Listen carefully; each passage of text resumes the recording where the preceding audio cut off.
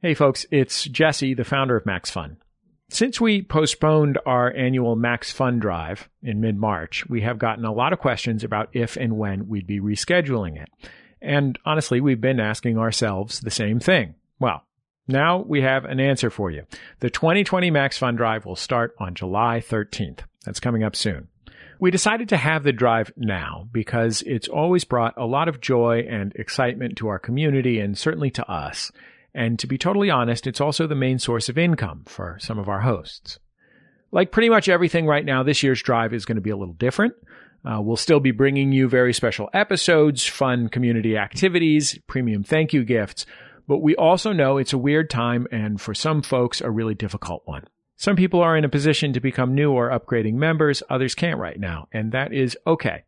We'll have ways for you to support Max Fun at every level, including some ways that won't cost you anything.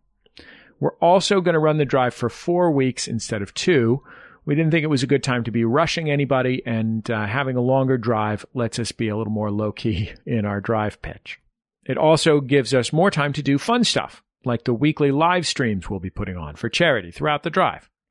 Most importantly, we want the 2020 Max Fun Drive to highlight all the ways we support each other and our communities. We also want to show how grateful we are to you for making all the work that we do possible. Stay safe. We'll see you July 13th for the Max Fun Drive. Before we get the episode started, very quickly, this was a live streaming show to benefit the NAACP Legal Defense Fund. And if that's an organization you want to donate to, you can do that at any time by going to NAACPLegalDefenseFund.org. And now, without any further ado, here is this week's episode of We Got This with Mark and Hal. Since the dawn of humanity, one issue has gone unsettled. With the fate of the world in the balance, we're here to settle, once and for all, loads and loads of things.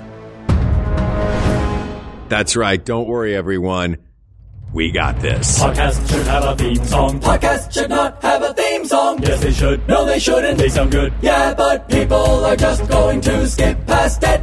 You know what? You're right.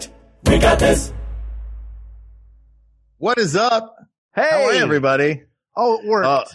It did. Hi, Hal. I had this vision in my head that I was going to be the only one, like one of us would come on before the other one and be like, well, we're both about to be here.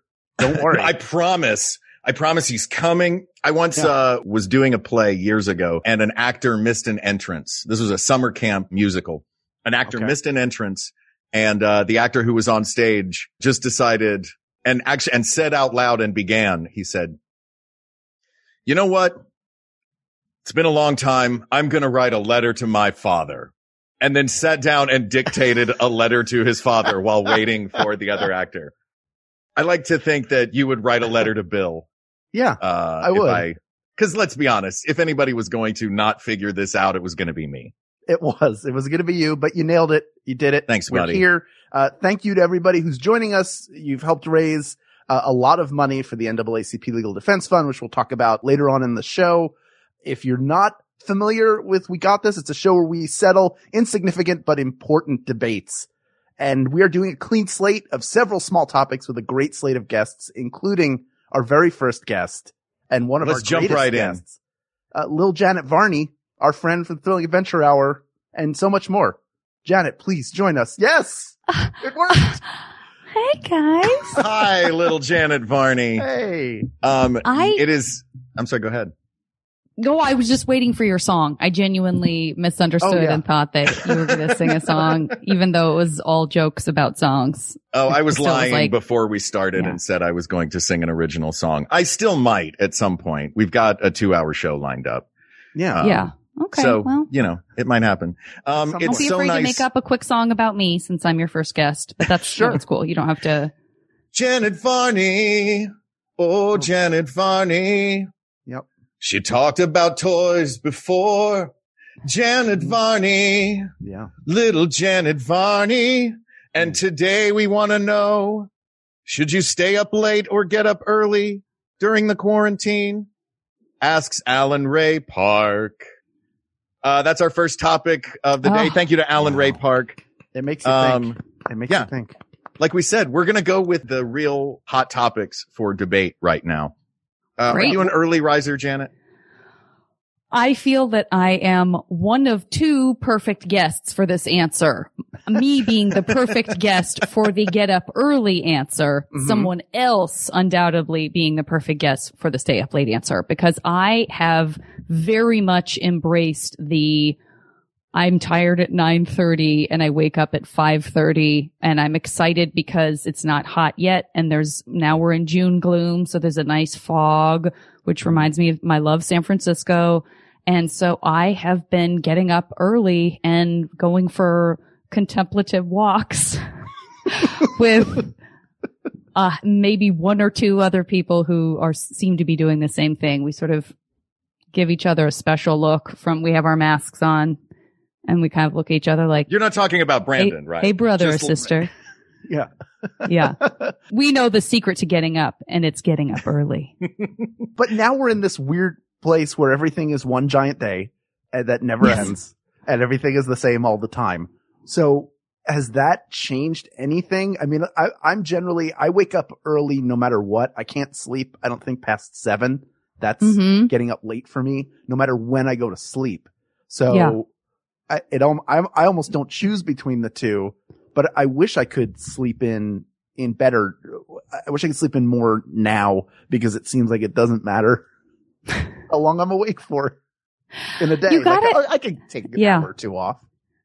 I think for me, I've pretty much had like consistent things through the stay at home that have really still marked the days for me. Are these self-imposed, or are these like outside things that some of them are outside things, some of them are self-imposed, but I'm a very much a creature of routine. And so if you give me like one thing to build the rest of a routine around, I can pretty much I will find a way to sort of create everything's still in order. Monday is Monday. Wednesday is Wednesday. Wednesday is always Wednesday. So I feel like I've had a good amount of that. It's not like necessarily fun stuff. Like I have PT on Monday. But it's right near my favorite grocery store in Highland Park. What you consider the fun one? I mean, I do feel like I'm getting better. That's fun. Janet, do you have a calendar where all of your appointments are written in clippings of letters from magazines and newspapers? I'm not threatening to kidnap myself for ransom. The good girl goes to PT, then the good girl gets to shop afterwards. Yeah. Then she puts it in an envelope, puts it in her mailbox, goes back inside, then walks out and goes, what? That's how you trademark it. Well, you mail yourself your calendar. Yeah. That's why I do it, because I think they'd be very valuable someday. Did you ever mail yourself anything thinking, this is the best thing ever and I need to copyright this right now? Like a drawing you did as a kid and you're like, somebody's going to steal this. Never. The first script I ever wrote, I did because I felt like I had heard that was something that you're supposed to do. But the whole time I was doing it, I think I was very aware that it was symbolic at best. Right. But I did, so I've done that once. But no, I never thought I can't think of anything I would have felt proud enough of that I would have thought, this is mine. Well, generally all of your ideas are great. Yeah. Thank you. Tons of great ideas, especially the calendar. I think like anything you would mail to yourself when you're at that stage, because I definitely did it. I might have even done it with a spec script for a show that was already in production, which there's no way to copyright that at all. Yeah. Generally things that you do that with probably aren't anything that need to be protected at that level anyway. It's early work, which is just a stepping stone to later work. That's a good way to put it. That's a nice way. But also I like that you're saying protect it at that level as if that's like a significant like DEFCON protection level. Like I don't think it's the worst. Yeah, DEFCON. I don't think I need to be copyright orange. I'm not going to red, but I could probably be at yellow or green for some of those early ideas. I just figured there was a terrible court somewhere where they were really bad at their jobs. So they go, well, he mailed it to himself. Yeah. I award the plaintiff $8 billion. Objection, Your Honor. Steam will open an envelope. All right. You're all under arrest. Your Honor, is this a good time for us to bring? We have about 15 bags of letters to Santa Claus. Could we bring those in, and could you make a determination on that? Yeah, I've been dying to read what they're writing that guy. Okay, great. It's just all scripts from little kids. Yeah. It's all their spec scripts. Santa's like, oh my God, if I have to read one more Friends. This is gross and meta, but that is kind of amazing. Like if there was a sketch where somehow in Hollywood people were like, you know, you're supposed to send Santa your scripts. And then it was like, I'm not saying it would be a good sketch, but it's a believable concept for a sketch. Sure. And I always liked when you mail yourself something and it's the getting it back that's fun. Like you mail it to yourself and you're like, oh, I got mail today. Then you're like, no, it's from me. I wonder what I sent. Are you that excited to get mail? I get excited to get mail. I get excited to get mail where my name is handwritten. Okay. Yeah. Because that means that it's usually something personal and not a business thing. Unless like, you know, my congressman who's running this year starts, you know, sending me personalized things, at which point I will absolutely vote for him. Do you ever get fooled by the fake handwriting on the envelope where it looks like handwriting, but it's printed and it's like, Honda days are here again when you open it up? Like, some wow, of those this are person still like, the most basic, like sans serif, like, you know, just like the most basic, like, I wanted to say wingdings, but that's not a usable font. We all know that that's just shapes. Correct. But you know, it's like, oh my that God. Early, like, Hot Springs, like, they've just made it to the 80s with their font in, like, the, you know, card that they send out. Like, oh, they just found this. Cool. They got print shop. Yeah. They had to they had to tear the little dot hole paper off the side and all comes out in one long feed. I love that stuff. I know, right? I'm let's not get going to back say to anything talking depressing about the post office. Okay.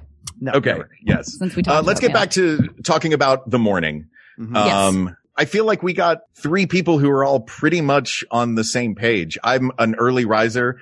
I go to bed late, but I don't sleep terribly much. You seem to not need much sleep. I don't. That's shocking to me. Yeah. Whenever we're traveling together, I will go to bed super early, like always, and you're still out. And then I see you're like the first person I see the next day. And I'm like, well, you look great. You must have gone to bed right after me. And you're like, oh, I never went to bed. I've never gone to bed. Early. You look bright and cheery.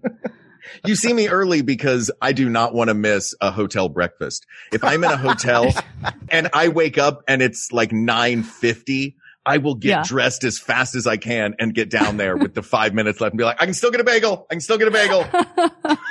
Like That's a good motivator, my free breakfast. Yeah. Yeah. I mean, but yeah, generally mornings for me are get up and cook breakfast while watching the 8 a.m. Rick Steves on Create. And then, you know, like 9 o'clock, the rest of the world seems to be beginning. But I really like having like late night, having time to myself is not like as fun to me as early morning having time to myself. Like that starting a day, I'm going to make my coffee. I'm going to have breakfast. I'm going to watch a TV show that I love. I'm going to sort of decompress. I mean, decompress following sleep, but well, you know, I wake up, I'm like, oh, I am tired. Even when I go to bed, I haven't gone to bed. Right. Yeah. But I mean, when you're a kid, there's like a joy in getting to stay up late because you're not supposed to, but you always have to get up early. And then so you reach this period, sort of like with college and like, or the first time you're out on your own and you realize like, oh, I can eat whatever I want. I can stay up as late as I want. So you start sort of testing those boundaries for yourself. And that gets, for a lot of people, that gets old. For some people, it never gets old. They just get old. It sticks. And they continue to stay up forever. But I think that you eventually gravitate back towards, oh, it's actually better to get up. Either I have a job or I get up to work out or whatever I have a structured schedule that looks like a kidnapper sent it to me. You know, whatever it is, you start gravitating back towards that. So I think that's very casual. Yeah. I can't do that with mine. Also, quick note, it is for sure getting brighter and brighter in here because I face west. So if it feels like I'm being more and more blown out and getting more and more pale and washed out, you're not imagining that. Within the next 2 minutes, it will just be like lips and eyes. Well, that's about how long and then we just have. White light. Yeah. Right. You're about to look like the Chinatown poster. You're getting really close to it. You're going Thank you. full I was Cheshire. trying to think of like a Nagel. That's what I was thinking. Yeah. I was trying to think of like something that was just so like featureless, but Chinatown very much beats that. The cover of the Now, Great if this- Gatsby. If this whole thing, if this whole thing goes bright white and then suddenly you're not sitting in the chair anymore, then we're going to be worried. Like it comes back from Rapture. white. That's the Rapture. It's Rapture. Yeah. Just shoes sitting there. So, We have about 60 seconds left with you, Janet. Thank you for coming on. Yes, you know what? you. Because we're going to try to do all of these topics. Why not? so, This it, one, I so it think, was is- getting up early, right? It's getting up early. Asked I and definitely answered. feel getting up early. Yeah. Getting up my early. goodness. All right. One down. The quick one. This is from Leslie Trotman. Thank you, Leslie. Hi, Leslie. Yeah. Leslie. What's the best sock height? Ooh. I'm going, over the knee. I'm not saying it's an everyday thing, but I still like, I like an over the knee boot. I like an over the knee sock that goes with that boot. And I feel that they look sexy on a man or a woman or anyone in between. I don't know. I feel like on a man it would look like Zardoz Anybody who identifies boots. as anything can look cute in an over the knee sock. I'm into it. Sure. That's my personal preference. I mean, I generally err on the exact opposite side, the like lowest possible so you don't see it above your sneaker. But, you know, if I've got to rock some tall over the knee socks, I don't know when that For opportunity your would arise. swashbuckler boots. You know what? I did have swashbuckler boots. Oh, this is Hal's height. That's an Did you ankle, just take right? that off? Yeah, I sure did. And I slowly. Yet he didn't fluttered take to the his tree. shoe off. That's magic. Nope. Yeah, That's pretty good. impressive. And I Yeah. also Yanked tied it out. a cherry stem into a knot with my toes. Well, I like that sort of length. When it's too low, the edge of your shoe will cut into your ankle. Mm-hmm. Like, I get that it looks like you're not wearing socks. I'm all Yeah. for that. I'm not saying wear what I just showed you with a pair of loafers. But, Right. What you just showed me with a pair of loafers is like the ultimate dad in an airport move. yeah, that is, I'm grilling. There's nothing else I could possibly be doing. I think that would be I like that sort of, I don't know, is that a 3/4 crew? Is that a crew? Crew is the one where it's really low. Like to the low end of your calf. Yeah. I will say this though, to what Janet was saying, it does feel like these other socks are a personal preference for comfort based on, you know, this, I don't like the way this one feels on my heel, or this one has a little more ankle support, but only one of these is a statement. And I think that the over the knee sock, like over the knee, yeah. that is I am doing this on purpose. I'm wearing these socks for a reason. And that reason is, look how good I look. And you know what? You look great, whoever you are, wearing your over the knee socks. We're going But over in the knee. summer, don't wear them. You'll get very hot, and I worry about you. You have to wear them. They're the best kind of sock. no. Speedo and times. over the knee Oh, socks. Yeah. I've enjoy done it. a Ask and terrible answer. thing. I did it. Yes, you have. Ask and answer. Look I've what done you a terrible did. thing. Janet Varney, thank you so much for joining us. Thank you, guys. Janet. I love you You've been an guys. absolute delight. We love you too. We love you. Thanks for helping us raise money, everybody who's watching. We love you. Yes. Amen. Bye. Amen. Bye, Janet. Bye, Janet. Bye. Well, that was All right. wonderful. That was wonderful. We love We're Janet. gonna roll right into it, right? We're rolling right in. Our next guest, Our oldest friend in LA. Our oldest friend in LA. This guy, we've known him for about 20 years, almost. Yeah. And, you obviously know him, having seen him get eaten in Jurassic World. He's the voice of Grizz, but he's most importantly for, Grizz on We Bare Bears. Sorry. Not just any Grizz. Not 30 Rock. Right. He's a dear friend. And most importantly, he is a music super fan. So we have a music question to start. So without further ado, Eric Edelstein.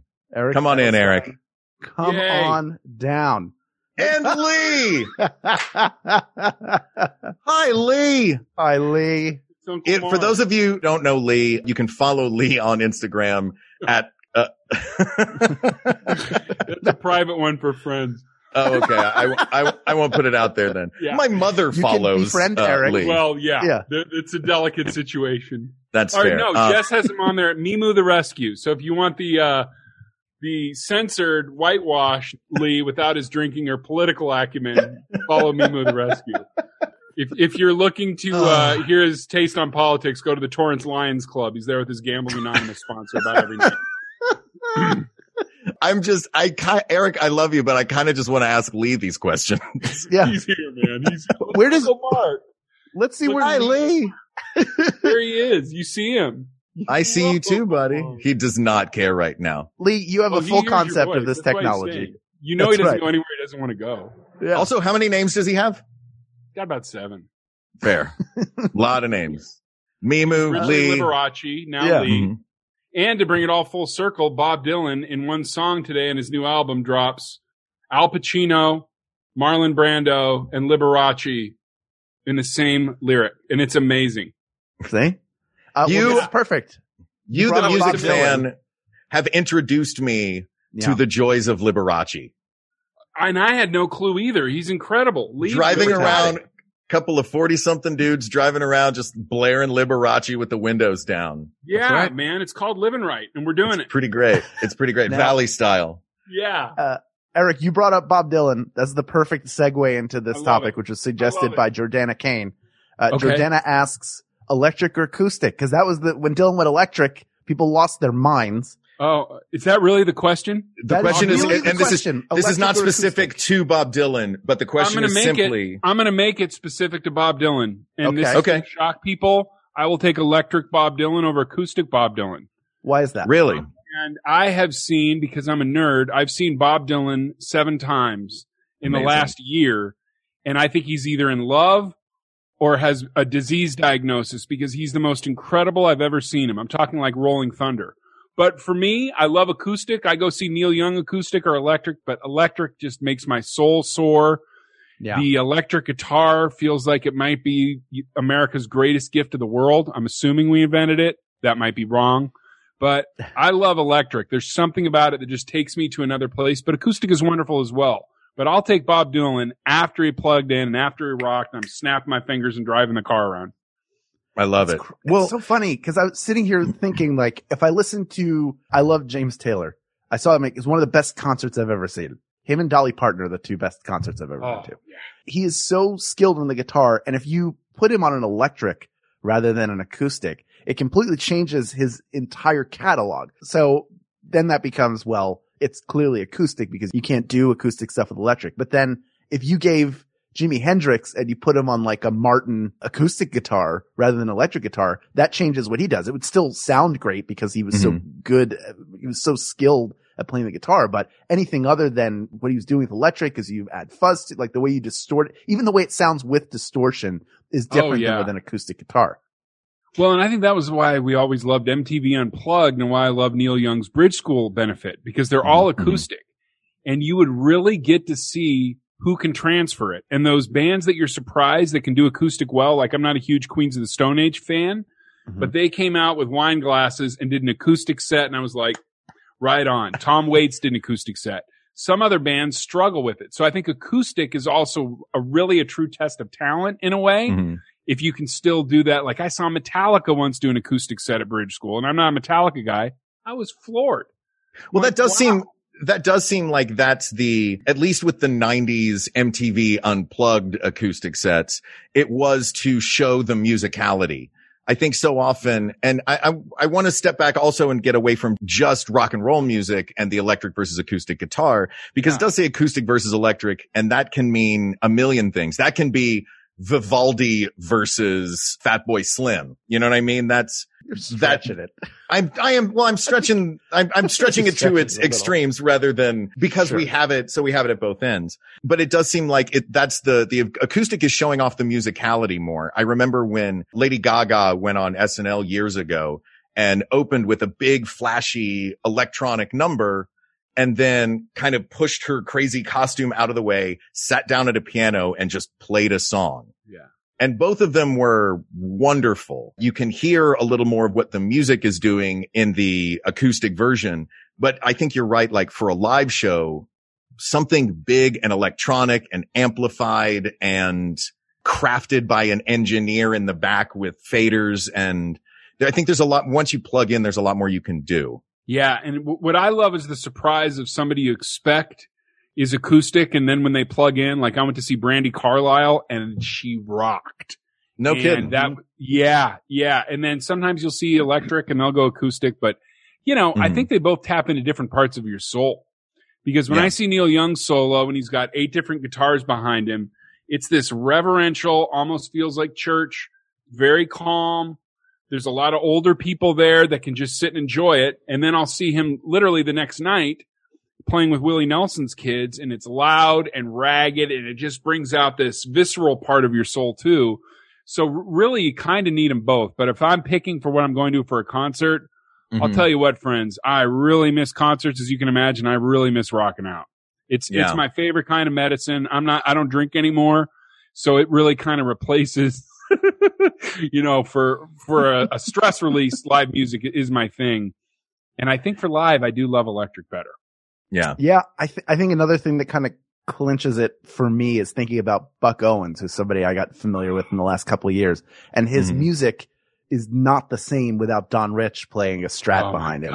Playing the Stratocaster. Like incredible. Just one of the greatest guitarists that people who aren't country music fans have probably never heard of, but just like a prodigy. And the way he played it, like you have to have the electric.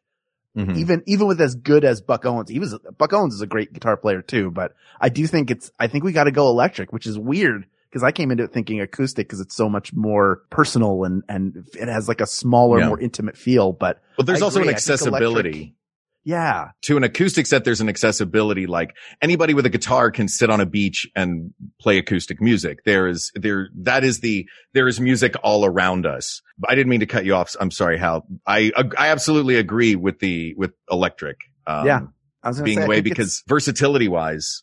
Yeah. It's electric. Asked and answered. And I love it. I love it. And as the musical friend that has brought Mark to some incredible live shows, I'm very happy to be here. Oh, we have Charlie Pride because we saw me. We're not going Nanogenarian Charlie Pride at a casino in Saratoga Springs. Amazing. Yeah, because I thought all music at the end of the day would be love and bring people together, and I was right until I dragged Mark to a Bocephus concert. And since then, I've been very humbled and very careful what I recommend. And Ken, for those who don't know, Bocephus is Hank Williams Jr. Yeah. I was wrong. I was humbled. There was not a ton of love in that room. No. At the Leonard Skinner Bocephus concert in Atlanta. But I have something that I think you will love. Ooh. We have another topic. Is it the next topic? The next topic. I'm surprised we got through that one so quickly, Eric. That's, I know. He knew and made a good argument. Sometimes it's all things. That's it. Well, when you've gone to this many live shows, you synthesize this stuff where I'm like, I'm going to see Neil acoustic. I'm going to have this feeling, and then electric, I'm just going to rock out. Did you get the new Neil Young album today? I thought today, and Bob Dylan and Willie has a new single. So we've got a lot of your Mount Rushmore friends, our strong medicine men are giving us music on this Juneteenth. Amen. Amazing. Yeah. All right. Here's a quick fire. This is a quick shot one for you. Please. Jeff Baby asks, hash browns or home fries? Oh my God, dude. Well, Jeff, 3 weeks ago, I invited my friend Mark over here to eat my homemade hash browns. Literally. That's why I put this one on. I love home fries and I've made them for years. You do it low and slow with onions, but I just learned all it takes is that grater and you make hash browns, wash the potatoes, drain them, Jeff. Put them in the fryer, I do a little bit of fake egg. You can do real egg, Jeff. Get crazy. Maybe your health isn't allowed you to eat whatever you want, but be careful. But I'm a hash brown guy now. I get a good crisp on there. Oh, cancel Christmas. Yeah, you can. Well said, sir. I feel like there needed to be music acoustic or electric music swelling behind you as you said that. You're getting a tighter, better version of me right now. Yeah. What were you like? He's surprisingly coherent and has a point. Like, I'm here. This is the fastest I've ever heard you talk. I'm happy to be here. Whenever you get invited to one of these things, you're happy to be here. I had the same answer as Eric, but mine was just, I don't like onions and peppers in my potatoes. I just want some potatoes on my plate. And I do like the shredded, because you get like a crisp layer and then you get the nice like set of soft layer. It's ridiculous. It's pretty great. Have you guys ever had shreds of something other than potatoes? There's a spot. Life? Sure. There's a spot down I mean, as like filling that function in a breakfast. Zucchini makes a perfect breakfast shred. No. Why are you doing this? Dude. What? You want an 86 mark and just have me sit in, Hal? Mm-hmm. I'm willing to do it. You guys, I'm telling you. Just shredded zucchini. Yeah. What are we, 3-year-old children? This is why the rest of the country thinks Hollywood is crazy. Cause No, Man, no zucchini? shredded zucchini. What's You wrong come with with you? me. You come with me to this place down the street from me that does, they do zucchini shreds with breakfast instead of hash brown potatoes. I'll And go with you if you have a change your Bowie tune. knife. That's the only way I'm going to have your shredded zucchini. For real. I'll have zucchini if it's deep fried, battered with a ranch or a blue cheese adjacent to it. That's it, friends. Really? Do you know if you like candy, Eric, you'd really like an apple? Oh man, It's did so I good. It's suddenly sweet. become that guy on Halloween? You became I'm my the guy that mother hands out talking about toothbrushes. dessert. Oh. That was my mother. She You would go, giving out you know what's a apples great on dessert? Halloween? Yeah. Oh yeah, wait. Ugh. Yeah, there's always that house. First of all, they Yeah. should be evicted. Then, my mother would always go, you know what's a great dessert? A peach. She would even make the noises. I'd be like, woman, are you insane? Did you Yeah. wait for her to finish that sentence with the No. word cobbler? I'll be dropping my head onto a desk loaded with chocolate chips like Tony Montana. That's my dessert for a peach. A peach that has its place, but not at the dessert table. No, that's Matt. sacrilege, man. My goodness. You're right. Peaches aren't dessert, but shreds are great hash browns for breakfast. Stop it. The answer Shredded is potatoes. But Mark. the answer, because I think yes, because of the crisp that you can get, hash browns. it's hash browns. Yeah. Asked and answered. Asked and answered. Eric, that's all the time we have with you. I love y'all. I love You're you, the brother. best, literally. Thank both of you. Love you. You're the best. Love you, brother. Thank you. We'll see you Are soon. Kidding? I had so much fun. Bye, guys. See you, Bye. Lee, put the Um, knife down. bud. Oh no, Lee. Oh, You know what? He's going to do what he wants. that Can't dog. stop him. I'm That's surprised he Lee. didn't have his bow tie on. He has a little red, white, and blue bow tie where he looks like a tiny delegate to the to some convention. He Well, just you needs know- what do you call them? Barbershop quartet hats that they wear. Yeah. Like a boater. Boater. Is that Straw what they're boater. called? Yeah. Yeah. Yeah. Well, let's move on. Oh, this is very exciting. This next block of help that we have. You're What? discovering. Yeah, no, I've got it right here. Oh, look at that. I'm doing the Today Show. I've watched a Okay. lot of the Today Show where they go Okay. like, oh, you guys, up next. Up next. These are some dear friends of ours that we got to travel with their mega award-winning, world's greatest, #1 podcast in the world for a good long while. Welcome to Night Vale. And one of these people I actually grew up with. For those who don't know, Yes. Cecil and I, grew up together in Tennessee doing shows and hanging out at the Cinnabon at the West Town Mall. But right now, we are not bringing them here to talk about the Cinnabon or Welcome to Night Vale. They can if they like. But please give a welcome to Symphony Sanders, Cecil Baldwin, and Meg Bashwinner. What is up, y'all? Yeah. Hi. Hi. Hello. Hey. This is exciting because I haven't seen y'all today yet. We didn't see you in the Hey. thing before. Oh, I know. you Your all bangs so look amazing. wonderful. Well, I'm the jabroni that got bangs like the week the quarantine started. They were up here, and now I'm like in a prison of my own hair. But Meg, you were it's awesome. you're like a look 60s cute. fashion model. You look Yeah. like a lot. But you can't Yeah. see that I haven't had my eyebrows waxed in 3 months. So That's okay. See, Oh, you know what? They still look groovy nice. eyebrows. And, That's what they're Symphony, I'm very excited to see your cat Hi. ears. Always with Oh, you. yay. I love Yes. it. I'm like, when else am I going to wear them, you know?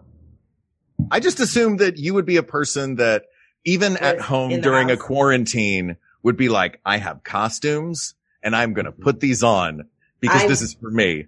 I've definitely been that person. I started leaning into the weird really hard early on in quarantine and was walking around cemeteries in my neighborhood in like cat ears and like the teeth pants from Welcome to Night Vale. Checks out. And randomly Yeah. just turning and going, who are you looking at? I know. I'm like, why do people think I look weird? Yeah. I'm like, hello. Do you know how many people now have a story about a cat ghost that they saw while they were visiting great grandma? Probably 150. That's correct. We have some food-based stuff. We all love food. Yes. We love our food. We eat a ton on the road. Good Morning Night Vale is exclusively a food podcast. A food podcast. So Tracy Fierick asked whether you're supposed to bite or lick ice cream. Okay, Tracy. If it's a cone, you lick it. If it's like a ice cream sandwich, I have a couple of ways, but I bite that more than I lick it. But a cone, strict lick. See, so you're nodding your head. That's wise. You agree? No, I think Symphony's onto something. It's the soft ice cream, hard ice cream divide. Yeah. You gotta lick the soft serve, but bite the anything more firm than a gelato, you gotta You have to bite into it. Yeah. Mm-hmm. Yeah. I'm going to go with biting is only necessary when there's a compound to it. So you got a brownie chunk in there. Yeah, don't choke. You're not going to be able to lick your way through a brownie. But regular ice cream, it's too cold. You don't know that. I don't know about you, but I've burned off all the enamel off my teeth. I've either ground through it with my stress night teeth grinding or my every sort of acid drinking tomato you could eat. So my teeth are the most sensitive. So the idea of biting an ice cream cone makes my wrists weak. But at that point, then, if the ice cream is, I think the hard versus soft is a big thing for this. I don't think it's possible, if an ice cream is super solid, it's just been scooped out, or if you're at Disneyland and you get an ice cream there that's pulled out of the freezer, the dry ice bin, where it's that hard. I don't know how to do it without biting. You use your tongue to make it warm and melt it. That takes so long. I think that's the trick, Mike, is that it requires patience to be okay, I gotta wait for this to melt to substantial lickable consistency. I'm the owl from the Tootsie Pop. 1, 2, crunch. Yeah. I'll even with soft serve, I'll do cause I'll get it dipped in Jimmy's and then I'll lick the Jimmy's off, but then I'll start just Jimmy's? Wait, hold up. By Jimmy's, do you mean sprinkles? Sprinkles? I call the rainbow Chocolate? ones Jim. My dad says chocolate is Jimmy's and rainbow is sprinkles. I call them all Jimmy's. Do you care to examine the racist implications of that statement? I have no idea. What my dad said? I've heard this. I don't know if this is bullshit. Am I allowed to curse? I'm cursing. I've heard that them being called Jimmy's was in reference to the Jim Crow laws. I had no idea. Yeah. Well, there you go. So then just to unpack. Sprinkles. That's Yeah, what they're sprinkles. Yeah, they're all sprinkles. We always called God. all of them sprinkles. Well, I'm glad I learned this. It's sprinkles. Listen, I could be, I had heard that. I don't know if it's true. I haven't followed up on it, but I just always called them sprinkles. I'll go sprinkles. Sprinkles is fine. There's no loss in calling them sprinkles, right? Yeah. Also, I have the sprinkles. I get rid of the sprinkles. I eat those first. And then I go top down eating I Pac-Man my way through, but I'm not licking. Do you do the full lip press like that? Yes. Like that. Yeah. Because you're trying to navigate. I have sensitive teeth like Meg, and I'm trying to navigate I knew what you're doing, Cynthia. I knew you would. Like that, you're trying to protect a horse, how a horse eats, they use the lips to bring it in, and then the teeth are maybe involved later. Yeah. I'm horse eating ice cream constantly, and I can't get I want the most amount that I can get in my mouth to eat at a time, because I'm unhealthy. That's like the spork. That's the spork of eating, ice cream right there. Yeah. It's not biting or licking. It's it's mawing. Do you bite or lick? Mawing. Oh, Hal has a whole third thing. I'm mawing. Mawing. I maw it. I like to maw my ice cream. Yeah. Use your instrument, you have your whole body. You don't just have a teeth and a tongue. Yeah, that's right. We're going to get ice cream. Bring movement clothes. Yeah. Oh my God. Limber up first. Explore the By the space way, of your body. I love having the Night Vale crew on because y'all roll with cocktails. Oh yeah. Yeah. Oh, I by feel the you way, guys. Cheers.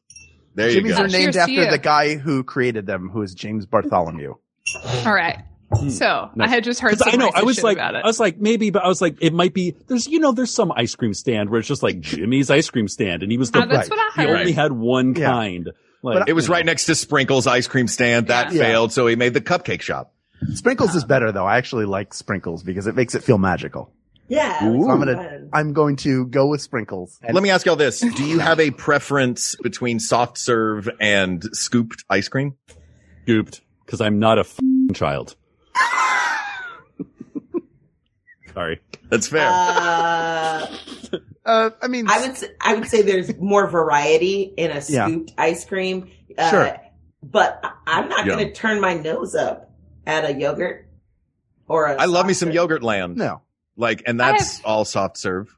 But that's just like really things. a conveyance for toppings. I Yes. really just want to I'm like, okay, yeah, whatever this generic flavor of yogurt, really just let me at the topping bar, Exactly. It's definitely more of a parfait, if you will. Ooh. than Yeah, that's true. something But if the quality of ice cream is low, so we're not working we're working not at a high level, I'm going to go with soft serve. Because I think I can put sprinkles on, I can make it better with the toppings. If the quality of ice cream is high, like a Salt and Straw or like a Jenny's, get me started on that. Where they're really focusing on the flavors and the ingredients, then I'm going to go with a hard pack, obviously, because there's caveats. And I'll tell you what, I am generally not a cone person, but if they have a good cone, like a pretzel cone, or something exciting. Or like a tempura battered, Where are you getting your tempura battered ice cream cones? Vancouver, ironically. Vancouver, Canada. I mean, you guys have had ice cream all over the world. It was Symphony and I, Meg, I can't remember if you were I didn't found this go, one. But you guys talked of the legend of this place. We went twice, and we found this place in Vancouver next to the whatever the big sports arena that was like waffle cone fish with the fish was this. With that you would put ice cream into the mouth of it. Like imagine a waffle. It was the rolled ice cream. In the bottom of the scrape waffle it on the thing. Was baked in like a custard, either a chocolate custard or a vanilla custard. So you got all the way down and there was still like a little warm custard left in the bottom of the waffle cone. It was really good. It was magic. To this day, I think it's my preferred ice cream. We're chasing that. We're chasing that high. That's the dragon you're after. I thought when you said it at first that it was just a cone with fish in it. I did not understand, and I was like, just sardines. These made of fish. Eat weird food. They eat weird food, but I like that. The rolled ice cream to me always feels like there's less ice cream than you think there will be, because if you're not familiar, it's like flat ice cream. And they take essentially a putty knife and they roll it into these little pirouette type tubes, and they put that in a fish or whatever, and then you eat it. But doesn't it feel like there's not enough ice cream, or am I just? It's very airy. Can I maw it? No, you do generally err on the side of quantity over quality in a situation like this. Yeah. Why not both? Right? Why not both? I feel you. But getting back to the topic at hand, lick or bite. Maybe it sounds like the lick is the way to go. My own personal patience issues aside. Yeah, it is. I'm still going to consider lip work licking. The maw. That's a lick. Not okay. A bite. And that's also, true. if you have it's a gum. If you have brownie stuff, you sort of use your tongue to excavate around it, like an archaeologist, and then you can free it, and you can do it all with your tongue. It takes longer, but the juice is worth the squeeze. Absolutely. I would say. So by Hal Lublin. That's my autobiography. It's asked and answered. Asked and answered. Do we have time? We'll do it real quick. Real quick, because this has been turning into one big one and a short one. Here's our short one. And this actually kind of fits in the same vein, because one of them has the toppings built in and one of them has the toppings as a separate thing folded in. And that is omelet or frittata. I'm frittata all day. I'm frittata all day. I like it mixed in there. Oh man. I gotta say an omelet. Just because you know what my quarantine activity has been? I've been teaching myself to make my perfect omelet. Cause it's one of those things that I had seen it done. I've never been able, I'm a really bad home cook, especially in the mornings. So it's every day I'm working on that perfect Bousson omelet, and then, f***ing around with ingredients and stuff like that. So I gotta stick with the good old omelet. I'm going to tell you what. I'm not a fan of the omelet because when you cut into it, the stuff falls out and it's not one bite. I love, and plus the texture for me is better because it's more like a slice of pie, or you can eat the whole thing. I mean, depending on how big your pan is that you're using with your frittata and how big your appetite is. But I enjoy, it's like a crustless quiche. To me, I enjoy that texture. Plus, it's all there, and you can get your cheese and your veggie or whatever in that one bite. I also personally like a hollandaise sauce on top. Good call. I'm with you 100% on the frittata. What do you want as your sauce for this egg? Egg sauce, please. More some eggs and butter, please. Yeah, I'm a frittata because I feel like if you're you can get more stuff into a frittata. I love an omelet. If I'm at a diner, I'll get an omelet. But if I'm making myself dinner, and if I make an omelet, that's like Depression City. If I make a frittata, it's like, oh, are we on Top Chef? You know, like it's. It feels a little elevated. Yeah. Cecil, you'll get to frittatas. You know what? Because you need a special pan. Like I You have don't need like a special pan. Use your frying pan, put it right in the oven, girl. The frying pan. Yeah. Yeah. Just I let us like just the have a same- plastic handle. Yeah. Are you guys oven or shitty boiler? frying pan for like 7 years. That's like, I'm like, can you handle a frittata? We'll find out. Just put it. Yeah, everything can go in the oven. Come on, girl. We're going to make just one more frittata. Come on, girl. Just one more. Yeah. I was one week away from retirement. Pull it together.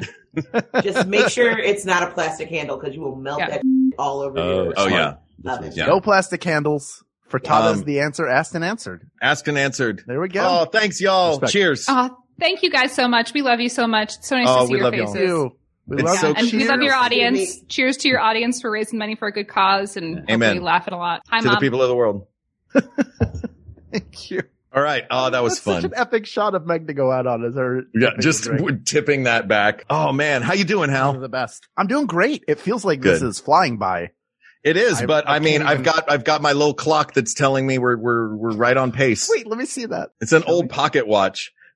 Oh, and it can Yeah. help you travel through time. Our next guests, we've gone through one podcast we're both involved in, and then a podcast I co-host that is not We Got This, which is Good Morning Night Vale. Our next guests are the co-hosts of the other non-Mark Gagliardi podcast that I host, Tights and Fights. My friends Danielle Radford and Lindsay Kelp, both of who have been on the show. This is something that's cool. If you're watching this and you're not familiar with We Got This, is that everybody who is here has been a guest on a previous episode. So you can go back and listen to their individual episodes, but they are here with us now. Please welcome Lindsay Kelk and Danielle Radford. Oh, Hi. Danielle. They came in reverse order. I knew it. Lindsay Kelk and then Danielle Waves. Yeah. I only like to be the most difficult when I can be. And here's the thing: Hal says that we've been on the show before. I've never listened to the show. We Got This with Hal Lublin. I have been on the show. We Got This with Mark Gagliardi, but We Got This with Hal Lublin. I don't know what that is. Never. It's you don't have to worry about it. You don't have to worry about it. Guys, forget the questions. Let's just talk. Oh my God, what is it like for you guys working with Hal? I mean, Papa Hal is a dream. I mean, It's Hal. Can you? Yeah, Is he can gone? Is he gone? I like it must Papa sell. Hal. It must sell. I thought you might do like a stage walk under the desk. Oh yeah, hold on. Let me take this elevator. You pop downstairs. As low as it goes. The elevator's broken. Sorry. The elevator only moves your head. Yeah. On that head elevator. There it is. This will be good if we ever release it as audio.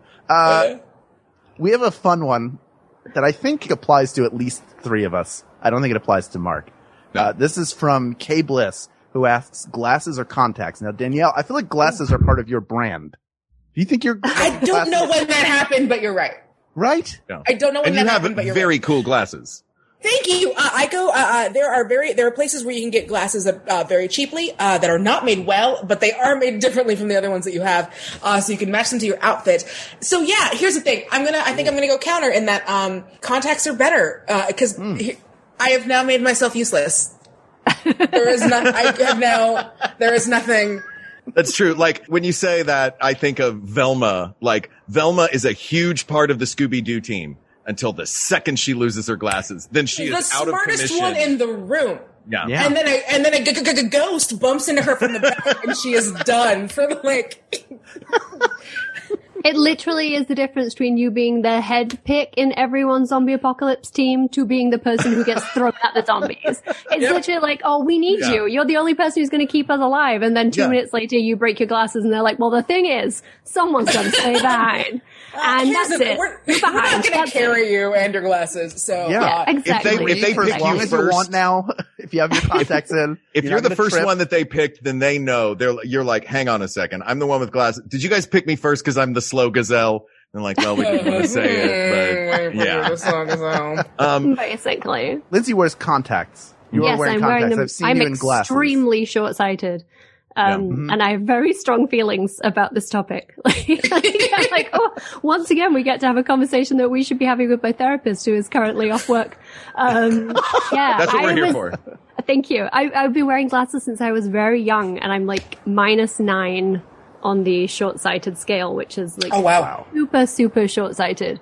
And I grew up like in a glasses-wearing family, and there was a lot of, men never make passes at girls who wear glasses, which is definitely what you want to hear from your dad. That's what you want to hear from your dad. But that's why I started smoking, because alternatively, girls who smoke poke. So if you can combine those two things. And then you don't need to worry about men making passes at you, because you're making the passes. It's great. So yeah, I was brought up in like even though we all wore glasses and we were all very short-sighted, it was like, it's a shame though, isn't it? So as soon as I got contact lenses, I felt like a phoenix. I was like, behold its face. And I just really felt like I was in a whole different world.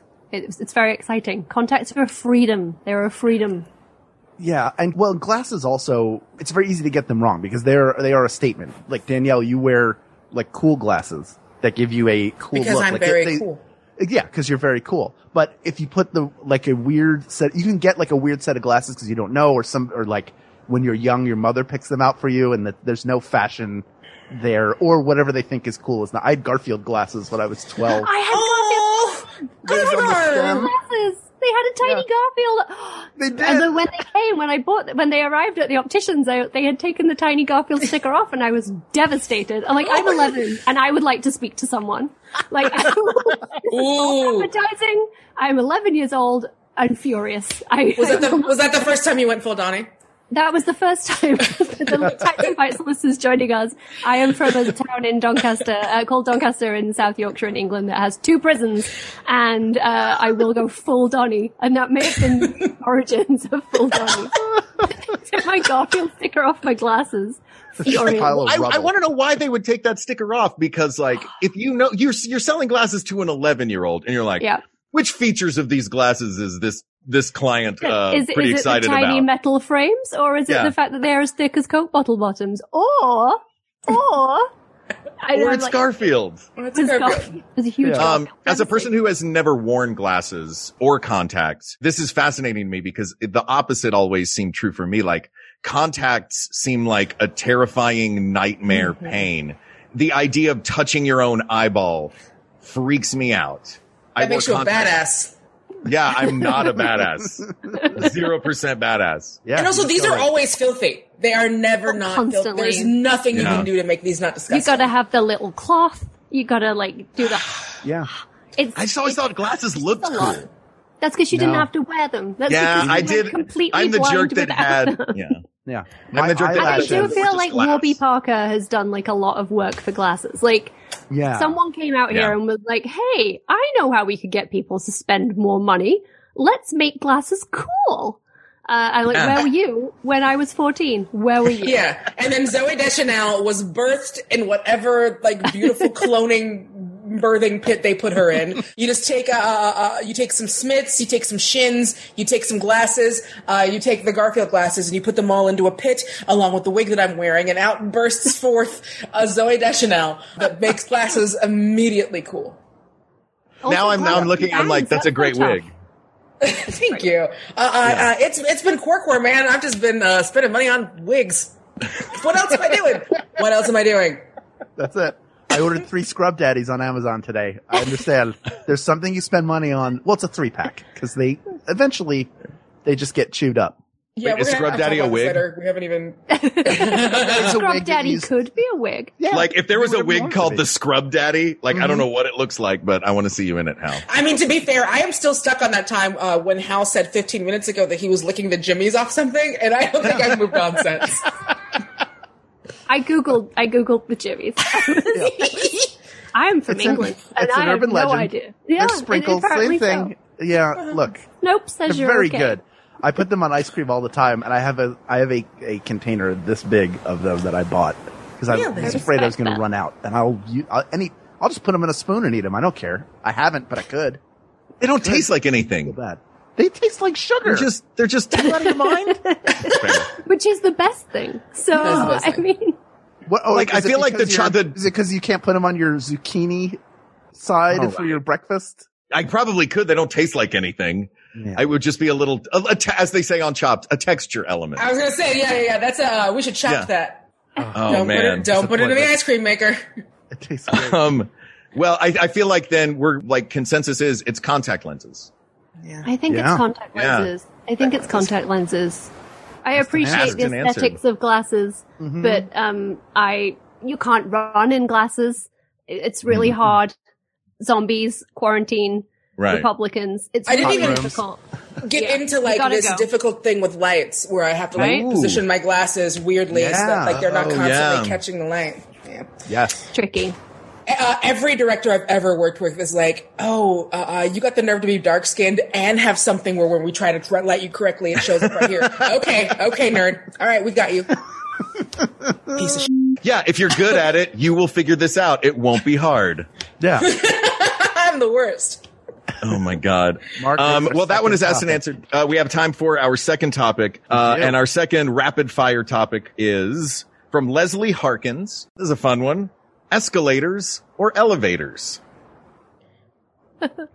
As someone who spent 4 hours once trapped in an elevator, I'm gonna have to go escalator. Yeah. See, but with the elevator / lift, you have the greatest meet cute opportunity of all. I'm a rom-com gal, and you've gotta have the elevator. I do keep wanting to say lift. I'm sorry, but you can say lift. It's fine. You're English. Live your truth, Donnie. Live your truth. Don't make me go full Donnie. Don't make me do it. You have to have the lift for the meet cute, and like if you didn't have a lift, you wouldn't have the beginning of the movie Speed, so that would be a problem. Yeah, a ton of sitcom births. Right? Exactly. A ton of sitcom births, yes. Mostly out Bottle of the fact episodes. that I was terrified of elevators as a child. Of escalators, really? Sorry. Terrified That's of escalators. fair. They feel like they're going to eat you at the bottom. Yeah. You can't see the top of it. It's really you scary could to have jump on. You could have a meet cute on an escalator. It would just have to happen quickly, like in that. It's not the same. It's not the same as an elevator. It's not the same as, they just have to share one bed. This might be something me and Lindsay talk about a lot. But it's not necessarily just one bed for a night. What are we going to do? Escalators, not sexy. They're not sexy. No escalators. You just you've got your butt in someone's face. And if you're on the escalators on the tube or the subway in like a big city, it's like, are you going to move to the side? Are you going to go up the escalator? Did you get shoved into one?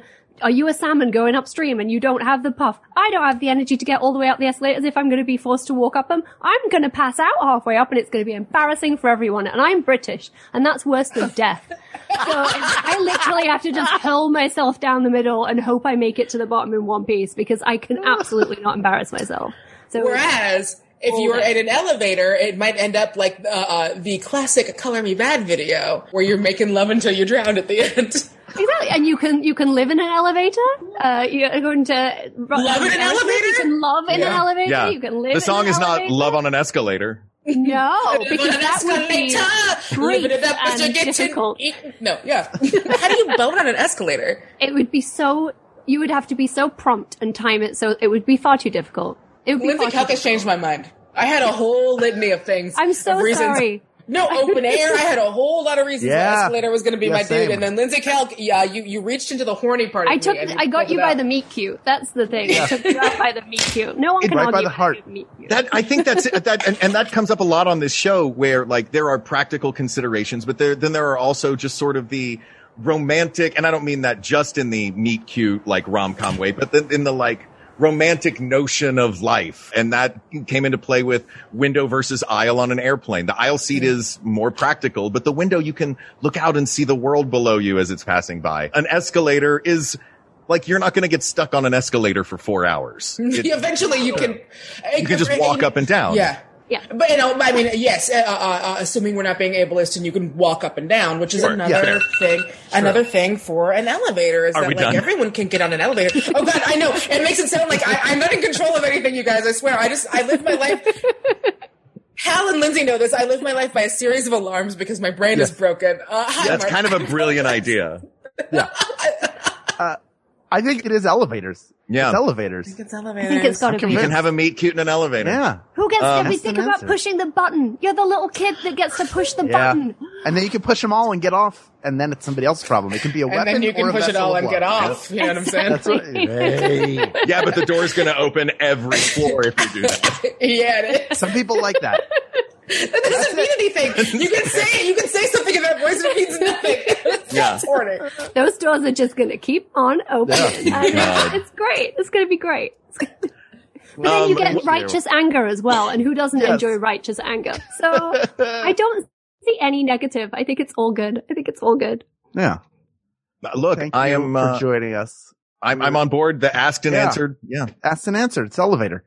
Thank you all so much. Thank you for joining us. Thank By the way, you. to chat with you. Everyone if you who's like debates, donating. Yay. Danielle works on a show called The Great Debate, which is now on Sci-Fi that you can watch as not only a writer. Can I say it? No, you can say it. Yeah. That you deviate. The voice of deviate. I'm a robot. This is the new debate show with Baron Vaughn, right? Yeah.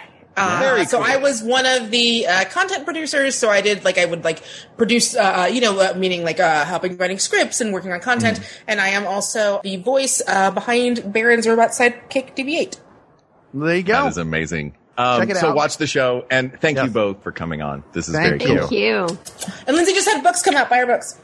Yes. Buy your books. She's gone. Buy her books. Buy her books. What? I feel bad now we haven't given people the proper pitch opportunities. I know. At the end of the thing. Now I'm a jerk. Which felt appropriate because it's talking about debates, but speaking of pitches, I'd like to say something right now. This is for those of you who have bought tickets for the show. This is where your money is going. And thank you very much for giving. This is, the money is all going to the NAACP Legal Defense and Educational Fund, the NAACP LDF. I am not going to try to put into my own words what the great work that they are doing is. I will simply read their mission statement to you. The NAACP Legal Defense and Educational Fund is America's premier legal organization fighting for racial justice. Through litigation, advocacy, and public education, LDF seeks structural changes to expand democracy, eliminate disparities, and achieve racial justice in a society that fulfills the promise of equality for all Americans. LDF also defends the gains and protections won over the past 75 years of civil rights struggle and works to improve the quality and diversity of judicial and executive appointments. So that is where your money is going tonight. And we actually had a good long talk, Hal and I and Ken, about where we thought that the best place that we could help was. And this felt like a great one. So thank you for giving money to a very good cause. And having a little fun, with our friends talking about significantly less important things. Yeah. We only have 4 guests remaining. We do. It's crazy. Oh, and we got a sweetheart coming up. Oh my goodness. She's such a great guest on the show, as everybody is. But, I don't even want to talk about why. I just want to bring her on right now. She's such a pleasure to these talk topics are, I still have things potentially in my make her house. angry. I still have things in my house that are from that gift basket that we got to go through for one of our holiday episodes. Is it all those tasty cakes behind you? No, those are sent to me by Tasty Cake. And I sadly. Did they pay you to put those back there? No, in these, which I got so long ago that they're not good anymore and I have to throw them out. It's terrible. Oh, I don't want to talk about it. I do. You know what we should talk about then? Yes. Go ahead. Tell me. I want to welcome Paget Brewster, our friend. Paget, are you there? Fruit juice player. On her way in right now. I see her appearing. It's happening. I'm so sad. These are the really good opportunities. You're here. Oh, that was so scary. I haven't done this one before. Oh, a thing shows up and I got to hit it real fast. Oh, your timing was perfect. Yeah. Also, if you weren't talking about me when you said our next guest is a sweetheart, I was going to be so pissed off. I'm so ready to be angry. Okay, let me adjust my. Oh, look at that bathroom towel. Talk amongst yourselves. You look great. Is there a bathroom towel back there? Oh my God! By the way, this is why Paget is MVP. That's awful. But I'm wearing my fancy tracksuit. It's a great tracksuit. You got the good earrings, the fancy glass. We were just talking about glasses. You have the great glasses. I had to re-pierce this ear. I haven't worn earrings in 3 months. Wait, during quarantine, you pierced it yourself? No, I mean put the earring on today. I had to push it poke through. Well, it's okay. There are worse things in the world. That's very fair. True. That is granted, but all right. I'm so scared. You're going to ask me a question. I'm so scared.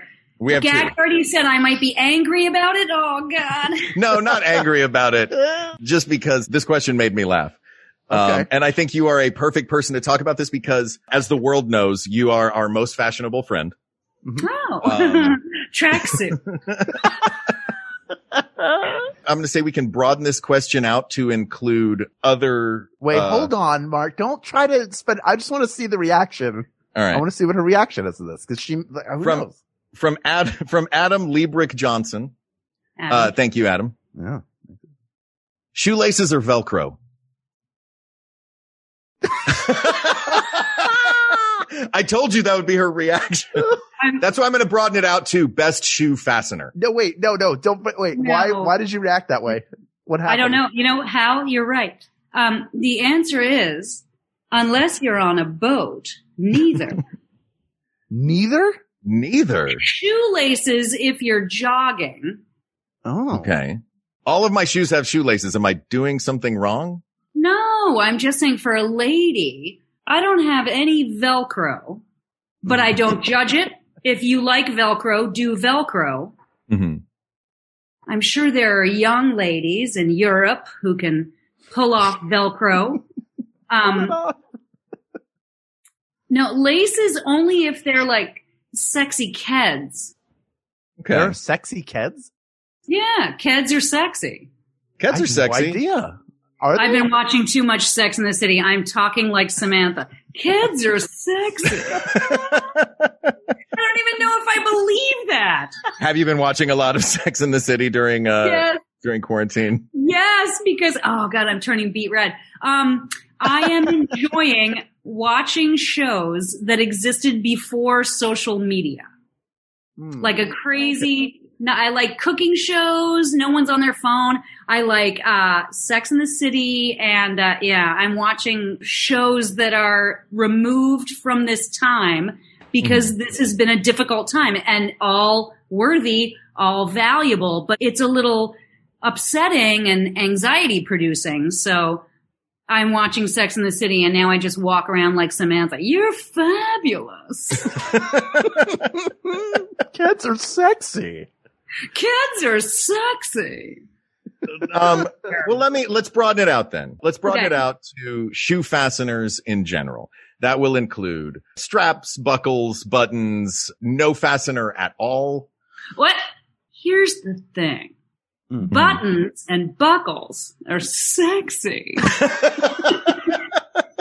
Do you think a shoe, like a boot, should look like Jack Sparrow's outfit where there are buckles and No. zippers and buttons and... No, and I buy a lot of boots on Amazon and I cut off all the extraneous straps and buckles. Like I'm trying to be clean, classic, simple, right? Okay. It's Gordon Ramsay's method for cooking. Clean, classic, simple. And I try to do that with footwear, but for a lady, and I don't know when I'm next going to wear, I wish I was wearing heels right now. I don't wear shoes anymore. I'm wearing actually Hal's socks. Oh, you are Balegas? Balegas? I wear those to sock sweep. I sock mop the kitchen. I walk Wait, hold around on. with You Windex. sock mop like wet? Sock mop. You walk around with Windex and your socks and you spray, squish, spray, squish all the way through the house. A sock mop. Do you use socks the size of your feet or do you have like larger socks? Oh, floppy. No, I use the crew socks. Uh-huh. They go just above the ankle. Mm-hmm. And I spray and I walk. I scoot and you clean up. I mean, I have a Swiffer. I'm not an animal. No, but that's kind of a great technique. Did you figure this out during quarantine? Yeah. It's so sexy. It's so sexy. It's so sexy. My Sock feet mopping. get a workout. I'm bending over and spraying. And if there's so a I spot that's wondered. particularly difficult, it looks like a dance move. Yeah. You're just like I- full on I doing do the the shuffle. Elvis. Yeah. Hal, I'm sorry to mean to interrupt. You were going to say. No, I was going to do a Carrie Bradshaw typing. Do That's it. when I wondered, are socks mopping us or are we mopping Yeah. the floors? And I had to wonder, at what point do we all mop the floors? I'm so deep in it. I'm so deep in it. Are you doing it chronologically? Yes. I started watching season 1 and 2 without my husband. And then my husband, because he's working, he's scoring a movie and I'm in the kitchen or sock mopping or vacuuming or doing, and I love cleaning. I love it. Yeah. I'm, the quarantine is difficult, but I have found my way. Like all of the questions you had, I've been growing zucchini, so I'm going to make a hash. Janet was right. I get up at 5:30 every morning. I've had to find a routine during quarantine, but when my husband saw me, Steve, when Steve saw me watching Sex and the City, he was like, "Oh my God, this is awful." And I said, "Well, you're wrong. It's fabulous." And he said, "Okay, I'll watch it with you." And now, I don't want to make him mad. He's like, "Don't you watch that without me." So we watched it from season 3 all the way to the end. And now we're on season 2. And I think he's lying. I think we're still watching it even after where he started watching it with me. And it's the sweetest lie a husband can give you, that he's willing to watch it all the way through again. That's very sweet. Except now he makes the worst puns and he does the best. Where's Brady? He does Miranda's husband perfectly. So now he's walking around imitating Big and Aiden. Have you guys ever watched Sex and the City? Yes. I caught an episode once. I'm not the audience for it. I realized in that moment. You're not. I watched it first run, most of it. You did? Yeah. By yourself or with your wife? By myself. I was not dating actively. I was like, this is good. You were studying. Just with a bowl of Jimmys. Is this what it's like? Is this what it's like to have an active social life as an adult? Watch it again now because it's such a palate cleanser it's terrible. And I love how much Paul F. Tompkins, Steve and I both watch it all night knowing the worst pun or wordplay that Paul would lose his mind over. Because Paul, I love it so much.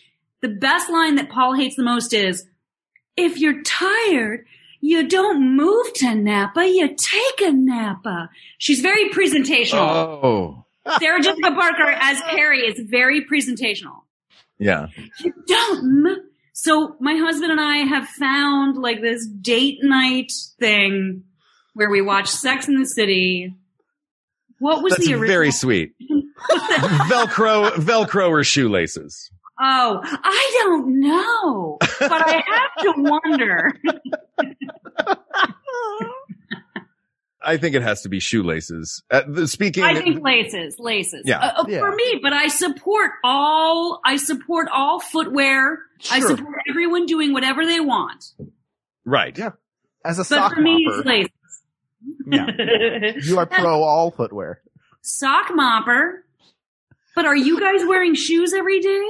No, Are either of you wearing shoes? When I not go to currently. the mail, Yeah. when I do that, if I go to pick So up, what do you package choose? downstairs?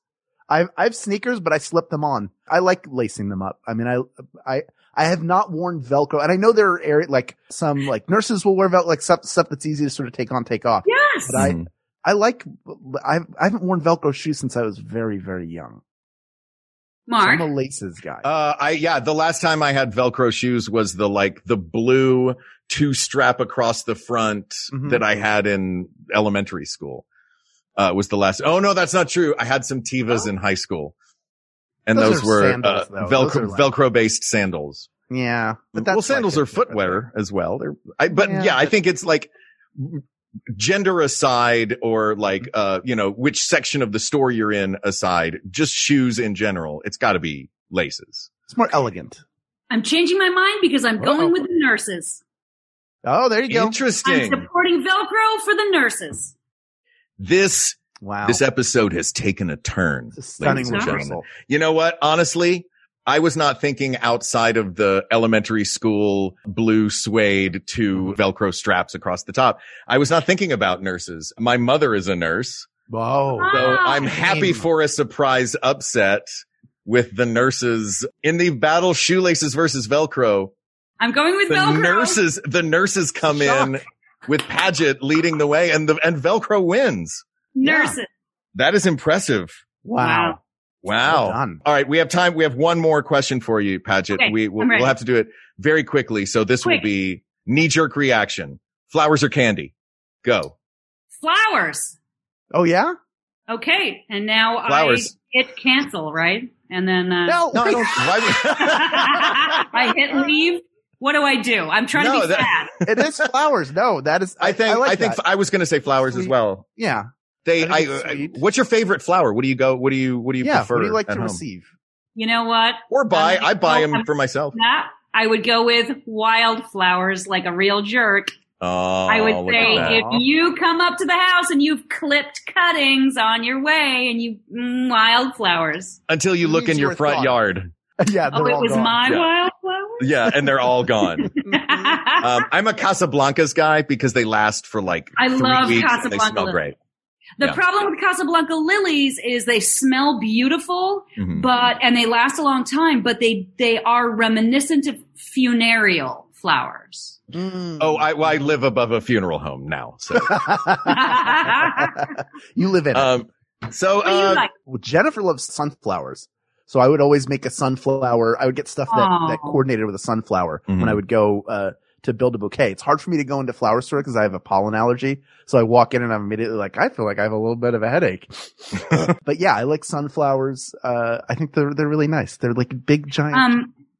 What if Hal?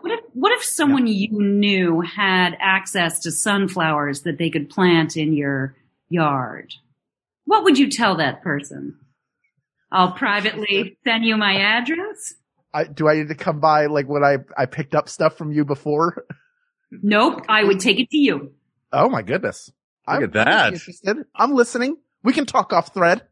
Let's talk off thread. Paget, we love you. Thank you. I love you. This has been a real Paget. treat. I'm saluting. So sexy. Oh, she's a delight. And I wondered, are we saluting? All right. So, this is another one of our favorite guests. Everybody here is our favorite guest. They are multiple guests. This is a multiple episode guest. Yes. They've been here we talked about mountains versus oceans. Yes. What else did we? I don't even remember what the other one was. But all I remember was it was so good that afterwards we were like, that was great. Yeah. And could not stop talking about them. And now we have them here with us. They are Laser Molina Weber, one half of the Double Clicks. And they could be here. We hope. Second. We don't know. We'll just talk about how great the Double Clicks are until Laser gets here. Double Clicks are great. The smartest band you know. The smartest band you know. Hi, am I here? Oh, hey. You're here. Yes, you're here. What's up, Laser? Welcome. Hi. Oh my goodness. Look at this you. music making extravaganza that is behind you. Oh. Thank you very much. Part of it's a mirror to make it look like I have twice as many instruments. Yeah. I was wondering why you had 2 of everything. Yeah. It's, I'm just kind of a big deal. A lot of instruments. Have you ever done that? Put the mirror here thing and then be like, hey, check it out. Now I don't have a head. Now I have 2 heads, where they do the mirror video thing. You know what I'm talking about.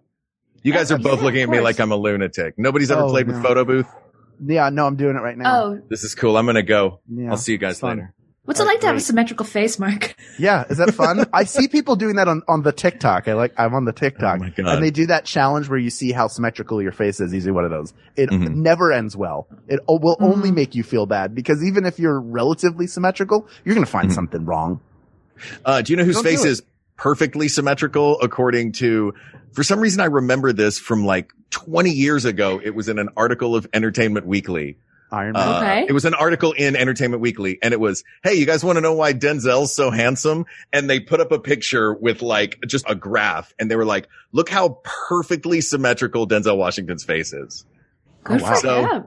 There you go. I do not have that kind of symmetry. Me neither. Well, no. That's why you're not Denzel. had that article about you in Entertainment Weekly. Is it after Cheers and Jeers? Or no, that was TV Guide. TV Guide had Cheers and Jeers. What was Cheers? Oh, it was just like a thumbs up, thumbs down page. Yeah, cheers to the Jay Leno on the Tonight Show for a funny joke. Jeers to say it elsewhere because we didn't like this week's episode. And then there's Is that when Swimmer in this- Uniform. who That's got jeered Guidepost this or week? Weezer's Digest. Yes. I don't know. It was just, all right. It's a dirt sheet. Let's jump in. Yeah. Okay. Laser, this is Yes. from EJ Salazar. What's up, EJ? Hello. Let me ask you a question. Okay. If you go to IKEA, Yes. Here already. should you eat there as well? Oh yeah. I'm so with What? you on this. Wait, What? Of course. Do you not, Hal, do you not eat at the IKEA? I have eaten at IKEA, but usually when I'm there, I'm thinking Your family. Yeah. Yeah, when I'm there, You might be thinking of a different place. soup, salad, and breadsticks. Yeah. Burbank. We're talking IKEA about is known for their hospitaliano. The Burbank IKEA. I've eaten there, but I generally, they used to, maybe they still do. It's like by the checkout. So you've done all your shopping and then there's food. Now it's somewhere else. It's on the second Well, floor. there's two. There's two. Okay. There is wait, there are two. So there's the like Costco type, checkout place where you can get $1 soft serve cone and $1 pizza. And that's like, okay, we've just checked out and our child is crying because we messed up and we didn't eat upstairs right when we arrived at IKEA. At a proper restaurant where everything is $3. It's so good. It's a little bit like Disneyland. It's a little bit like one of the go through. What's the restaurant on the plaza? You know what I'm talking about, Gags? The plaza I don't where? In like right when you go in and it's just like a cafeteria. They have them other places than Carnation Disneyland. Cafe? I just really miss Disneyland. Oh, at Carnation. Yeah, I know. Yeah, me sure. too. Plaza Inn. Yeah, all those. So it's just a cafeteria, but they have great food and it's super inexpensive. And if you're not eating at IKEA, then you're fighting with your family. Like you need to fuel up. That place is huge. Yeah. It's huge. You know what? It does seem a little bit like a trip to Disneyland because you get to IKEA, you have a map that shows you where everything is, and you can grab a quick bite, cup of coffee, one of their IKEA branded colas, and sit down and look at the map and go, okay, let's plan our experience. Now you're not riding Space Mountain, you're picking a mattress, but. Right. And no matter what, you're going to spend way more money than you expected when you went there. Like you're going in thinking that you're just going to, go to the Star Wars land or get a couch, but you're actually going to end up buying a bunch of candles and whatever. Yeah. And a churro and a seasonal witch popcorn container or whatever. I think we've gone to IKEA maybe once and not eaten. And that was like a huge lesson for my marriage and my life because you're going to spend so much more time there than you expect. And you're going to get so tired. And also the food is great. I'm Swedish. So it's like, yeah, absolutely. So do you ever shop in the Swedish grocery store that they have at the exit? Because in addition to the upstairs where you can get the Swedish meatball plate, which is delicious. The breakfast there is very good, by the way. Though every time How long are you there? Do you just show up I've been at different times. With a napkin around your neck, like and a fork and leg going, all right, I'm ready. Look, man, if you've got a family, and I mean, I'm not talking about me, I'm talking about the reason that it seems as popular as it is. If you me and Gags have several children that you like to bring to IKEA with you. But think about it. There is a line out the door at opening time for people that are going in that are going to get their shopping done. But also you've got a family that you can feed for not a ton of money. It's like $3.99 for breakfast or something. It is crazy. Though I do keep thinking about Joseph Fink once saying, I don't buy any meat that can be sold for $1 at a profit. That's fair. I'm like, that kind of is exactly what IKEA is. But so they have that upstairs, good breakfast. They have sandwiches and whatnot. And then the downstairs has Swedish, what's it called? Princess cake? Are you big off people? Princess cake. Are you big off? I'm familiar with. I mean, I like it. I have to watch more of it. I feel like I've rewatched the first season like 4 times. Okay. Yeah. Well, they've done a princess cake. I think it was a technical challenge, but it was Princess Tort. Thank you for the chat. Thank you, Travis. So it's like a white cake with like a jam in the middle, and then it's got like a green like marshmallow thing on top. They've made it on Bake Off, but you can also. I saw that. I did see that on Bake Off. Yeah. You can buy them at IKEA and you can get them at the restaurant or just like frozen. They're so good. They're just made like a sugar bomb. But it's just like, this feels fancy. And I saw it on Bake Up. They have so much good food there. Yeah. But you can get it frozen in that downstairs grocery section. In the downstairs section. Which is a cool thing. Like, I love going through and seeing what kind of crazy stuff that like delicious things like the Swedish meatballs and this cake. They also have crazy stuff like it's a toothpaste tube, but inside is essentially easy cheese, but fish version. Yeah. You just kind of squirt this, fish paste onto a cracker. Any food that's squirt based, I guess. Just take that fish paste and just put it right on a cracker and eat that. That's real good, right? Yeah. So all of this, my family has been, so we've done a Swedish smorgasbord on my dad's side for traditional Swedish Christmas my whole life. And we used to make the Brunner meatballs, but for the last probably 10 years. I'm sorry, what are they called? The Brunner. Yeah. Are you the Swedish chef? Bork, bork, bork. Yeah, I am. That's how Swedish works. But for the last maybe 10, 15 years, we just buy a bag of them at IKEA. It's just so much easier. And you get the cheese and the bread and it's right there and it's cheap and why not? You can make the gravy at home or whatever and the limpa bread. But yeah, it's great. It's good stuff. Yeah. And it's authentic enough, whatever. I wasn't sure. I thought one person would say yes to this, but I'm pleased to have gotten this education in all the food available at IKEA. There is one food item available at IKEA that we have not mentioned yet. Is it a secret menu item? That is, it's animal style. It's animal style. Yeah. You get your Billy bookcase animal style. It's delivered in one of those giant blue bags with the yellow straps, and it's just ice cream. And you put it on like a feed bag, and that's the rest of your day. Yeah. Yeah. No, and it is when I lived near an IKEA in New York, and I would go to get whatever for the apartment, and I'd be like, I'm not going to do it this time. I'm not going to do it this time. And then inevitably, every time I was like, yep, give me that cinnamon roll on the way out. Oh, absolutely. The cinnamon rolls at IKEA are, and it is weird to say this, because no other food item is the best possible version of a food item, but I think the cinnamon rolls at IKEA are the best cinnamon rolls that I've ever had. They're very good. Yeah. But I think anything you eat on the way out of IKEA knowing that you're escaping, probably going to be pretty delicious. At least you made it out. It's your treat it's like the cheese at the end of a lab rat's maze. You got it. You get to leave. Cause I think IKEA is enjoyable for like 10 minutes and then it's too much. And then you get to the section like, all right, I came here to get a futon. But the futon is near the area where they custom design your bedroom and your bathroom and your kitchen with like the nice stuff that is not prepackaged that you can pronounce the name if you are not familiar with Swedish at all. So like that, once I see that, I'm like, I didn't expect to come to IKEA and feel bad about myself. When am I going to talk to one of the people and use a golf pencil to design the kitchen of my dreams? When's that time for me? One thing I love about IKEA is when I walk around that section that you're talking about, the showroom where they have the little thing set up, I love it because it's like a festival of sitcom sets. You know what I mean? Yes. Like you're looking, it's like there's a fourth wall. You're looking at what they want you to see of this. Like they even have like out a window, they'll have the backdrop of a city and you're like, suddenly I feel like I'm in my 54th floor and now I'm in my country home. Like I love the theatricality of an IKEA, which I definitely think you should eat at. Absolutely. You should eat at that. Yeah. Yep. Well, 100%. Asked and answered. Asked and answered. Yeah. Do you have a rapid fire? We have a rapid fire one. We have a rapid one for you. Laser. Yes. Sunrise or sunset? Ooh.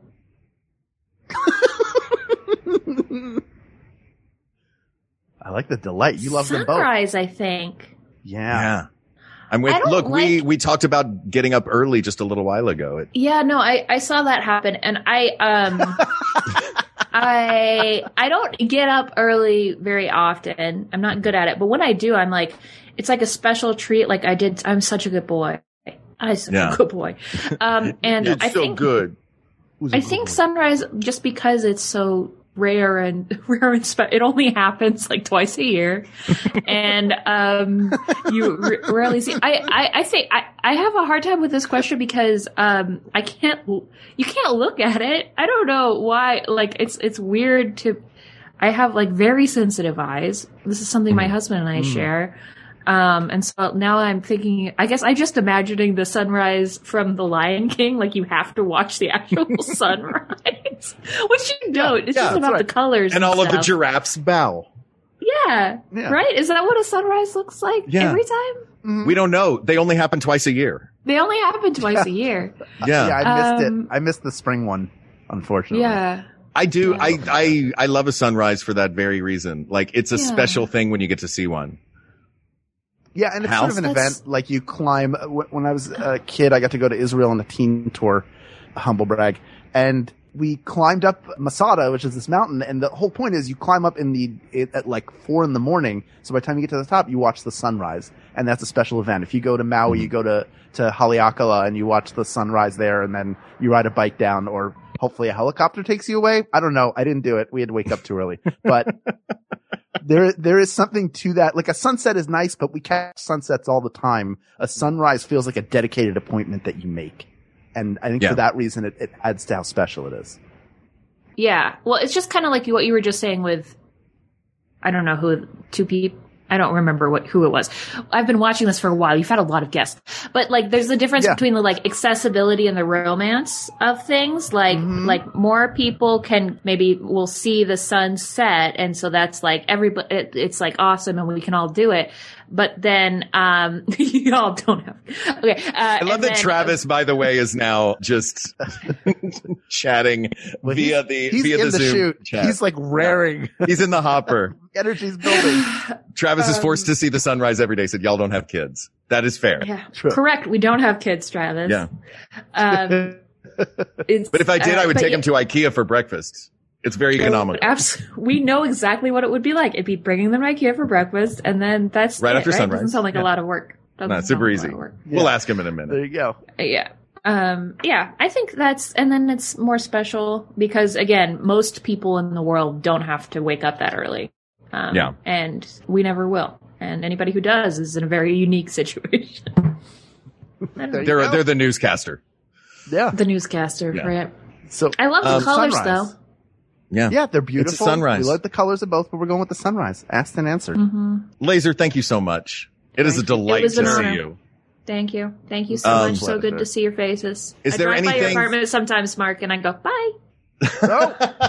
Oh, that was them saying bye and bye. They're gone. Oh my goodness. Yeah. All right. He's been talking to us on the chat. He's already been on. He's already on the show. You know him. Guest. You know him. He's been on the show many times from My Brother and Me, and from Adventure Zone, and from being the king of all podcasters, our dear friend and yours, Travis McElroy. Travis McElroy. Hello, Mr. Travis. He's going to come in hot. I know it. I looked that he put a Mr. in front of his name, which is a sign of respect. Hello. The goods are here. It's me. That's the thing I'm trying out when I enter a room. What do you think? The goods are here. I like it. Right. I think I was getting, like, physically agitated listening to you all like, who sees the sunrise? I do. I have a 3.5-year-old and like a 5-month-old. Like, it's not an option. Like, when's the last time you watched the sun set? Because you're probably asleep early, or you stay up. No, I don't get to go outside. What are you talking about? I bought a bird feeder and bird food so I would have an excuse to just stand outside by myself for 30 seconds. I just need a quiet moment alone. It's hard out here. No, it's great. Do you fill up the bird feeder and then watch it from being back inside? You're like, nope, I'm staying outside. I got this bird feeder. I'm going to watch them from right here. I'm Brenda Fricker in Home Alone 2, letting the pigeons stand around. And I'd like to thank Griffin McElroy. Without him in my life, I would not know the name of the actor who plays the bird lady in Home Alone. What is her name? Brenda Fricker. Brenda Fricker. I heard Griffin say it enough that it stuck with me. Why is Griffin saying it so much? Griffin knows weird stuff. That's fair. Cool deal. Well, interesting that you come in hot talking about having a 3.5-year-old and a 4-month-old, 5-month-old, you said? Yeah, about there. Who keeps track? Because Jackie Manoski, hello, Jackie, would like to know, nap or no? Oh my God, I can't live without a nap. Are you kidding me? Now, okay. I had a feeling that was going to be the answer. Here's the thing. Before I met Teresa, who is my wife, the wonderful. I did not nap. I stopped napping. Like, I remember when I was a kid, like I, past a certain age, the idea of napping was just like physically impossible. I'm ADD, and I think even if I didn't have ADD, it's just like, it felt like such a waste of like, there's so much more I could be doing right now. And then I started dating Teresa, and she is a napper and is the kind of person who can like lay down and be asleep in like 5 minutes. Mm-hmm. And I was like, so then it started to be like, before we had kids, even like, there was just a point in the day when I was home from work where it's like, well, now I either am also asleep or by myself. So it's like, well, if you're taking a nap, I'm taking a nap. And I got good at it. Yeah. And how long did it take? What's the method? Is it just like, is it like the military stuff, or you focus on your breath and then you count to like 12 while you think about a tree or something? So yeah, before I had kids, it was like, I worked on all these like meditation, quiet minds. Like, the method that seemed to work for me is like, I'm going to give my brain like 5 minutes to run through all of the things of like, I still have to do this and I haven't done this, and this works for sleeping too, and like exhaust itself. And then like I physically roll over to like, and done. And like that usually helps, and breathing and like, all of that stuff. But for naps now, it usually is what my family, by which I mean all McElroys, have taken to calling survival naps. Of like, this is not a choice. Yeah. If I don't nap. You're like a World War I soldier in the trenches who has 15 minutes. So it's like, okay, do this now. And then, yeah. Well, that's the thing. Cause once BB like reached an age where like it was like scheduled naps. Mm-hmm. And thank God, still to this day, 3.5 years old, scheduled naps. That fool naps from like 3 to 4:30 at least every day. It is a godsend. But when it got to the point where it was scheduled naps, it was like, okay, great. We have an hour. And cause here's the thing, you can like wash dishes with like a 2-year-old. You can, write, with a 2-year-old in the room. You cannot nap with a 2-year-old in the room. And so for me, it was like, okay, great. I have an hour to nap. And then I also found that I was more productive for the rest of the day. Mm-hmm. And like, it gave structure to the day. Now, here's what I will say. The downside of it is that oftentimes the nap occurs like 3 to 5 for me, somewhere in there. Not the whole time, mind you, but somewhere in there. Mm-hmm. And after that, it's hard to reset into and back to work. And I work from home. So like my work, I usually start working at 8 because I'm up, and work like BB sleeps till 8, but baby Dot now is like up at like 7. And so I'm up at 8 anyway. So I start working and I work like 8 to 4 and then like nap like 4 to 5. Mm-hmm. And then I'm not doing anything else after that. So that's kind of my drive home from the office is like napping. And then I get home and it's like, and I'm done. Nice. But yeah, I cannot imagine. There are days where I don't nap. And by you said like, with a 1,000-yard stare. By like 8 o'clock, I have those yawns where you're yawning so hard you're like crying a little bit. Yeah. Right? Like your eyes are what, and you're snapping at everything, including like the television, and you're like, I don't know, Daniel Tiger. I don't know what, writing food, whatever. I don't care. And it's like, what happened? It's like, oh, I didn't nap. Oh no. That's why I'm a monster now. You get cranky when you don't have your nap. Yes. And like being a parent, there are many, many things that your kids will say. They're like, do you know how much I wish that all I had to do right now? Like that I've said to my daughter, no, don't leave the table until you finish eating that cupcake. And she's been frustrated about it. And I'm like, I don't know why, but you have to eat that cupcake. Just And it's like, do you know how much I wish that there was someone like telling me I had to go to sleep at 9 p.m. or that I had to like, finish that cupcake or eat that grilled cheese or just like all of these things. I'm like, you don't know. Like, I wish I could just like do the stuff that you do. But yes, are you guys pro or anti-nap? I've been talking nonstop. I have not. By all means, we've been talking for 2 hours. When I was a kid, I would nap, but that was the school that mandated nap. It was like have a little carton of whole milk and then go to sleep. And to me, that never worked. I was like, well, now I have this milk. I don't like just drinking whole milk. That was not enjoyable. Now I have to lay here on this mat and just sort of look and see, is anybody falling for this? Everyone else is there. Yeah, everybody's just like staring and looking around. But no matter how exhausted I am, if I take a nap, when I wake up, I am more exhausted. And you're sleeping too long. You're napping too long. Mm-hmm. Even if it's like an hour? How long should I do it? 30 to 40 minutes. That was my question. That was going to be, I actually wrote down length of nap. What is your preferred nap length? After 30 to 40 minutes, you start to get into REM cycle. And if you interrupt that, you come out more tired than you were before. Yeah. So 30 to 40 minutes is where you should be aiming for so that your body like has time to recover some energy and stuff, but not going into like deep sleep. If you don't go into the deep sleep mode, this was my other question. What's your wake up method from a nap? Cause in the past, I had avoided napping for that reason. Like, what if I fall asleep and then either wake up groggy or even if I set an alarm on my phone or something, what if I sleep through it and then something else I'm supposed to do later in the day happens? Kids, you scream. That's fair. That you cannot snooze without being arrested. Just look, have them, I'm going to tell you when I'm taking my nap and be like, Travis, will you just have them call me on speakerphone in 20 minutes? Yeah. No, the real answer is what I learned to do when I used to have to when I didn't work from home and I had to get up on time. Because when I worked, my last job before that was working at the Shakespeare Company as technical director. And I used to have to start work at 4 o'clock in the morning sometimes to do build. I would set progressive alarms every 5 minutes and put my phone farther than arm's reach away. Yeah. So it's going to go off. And even if I snooze it or ignore it or whatever, it's going to go off again in 5 minutes and go off.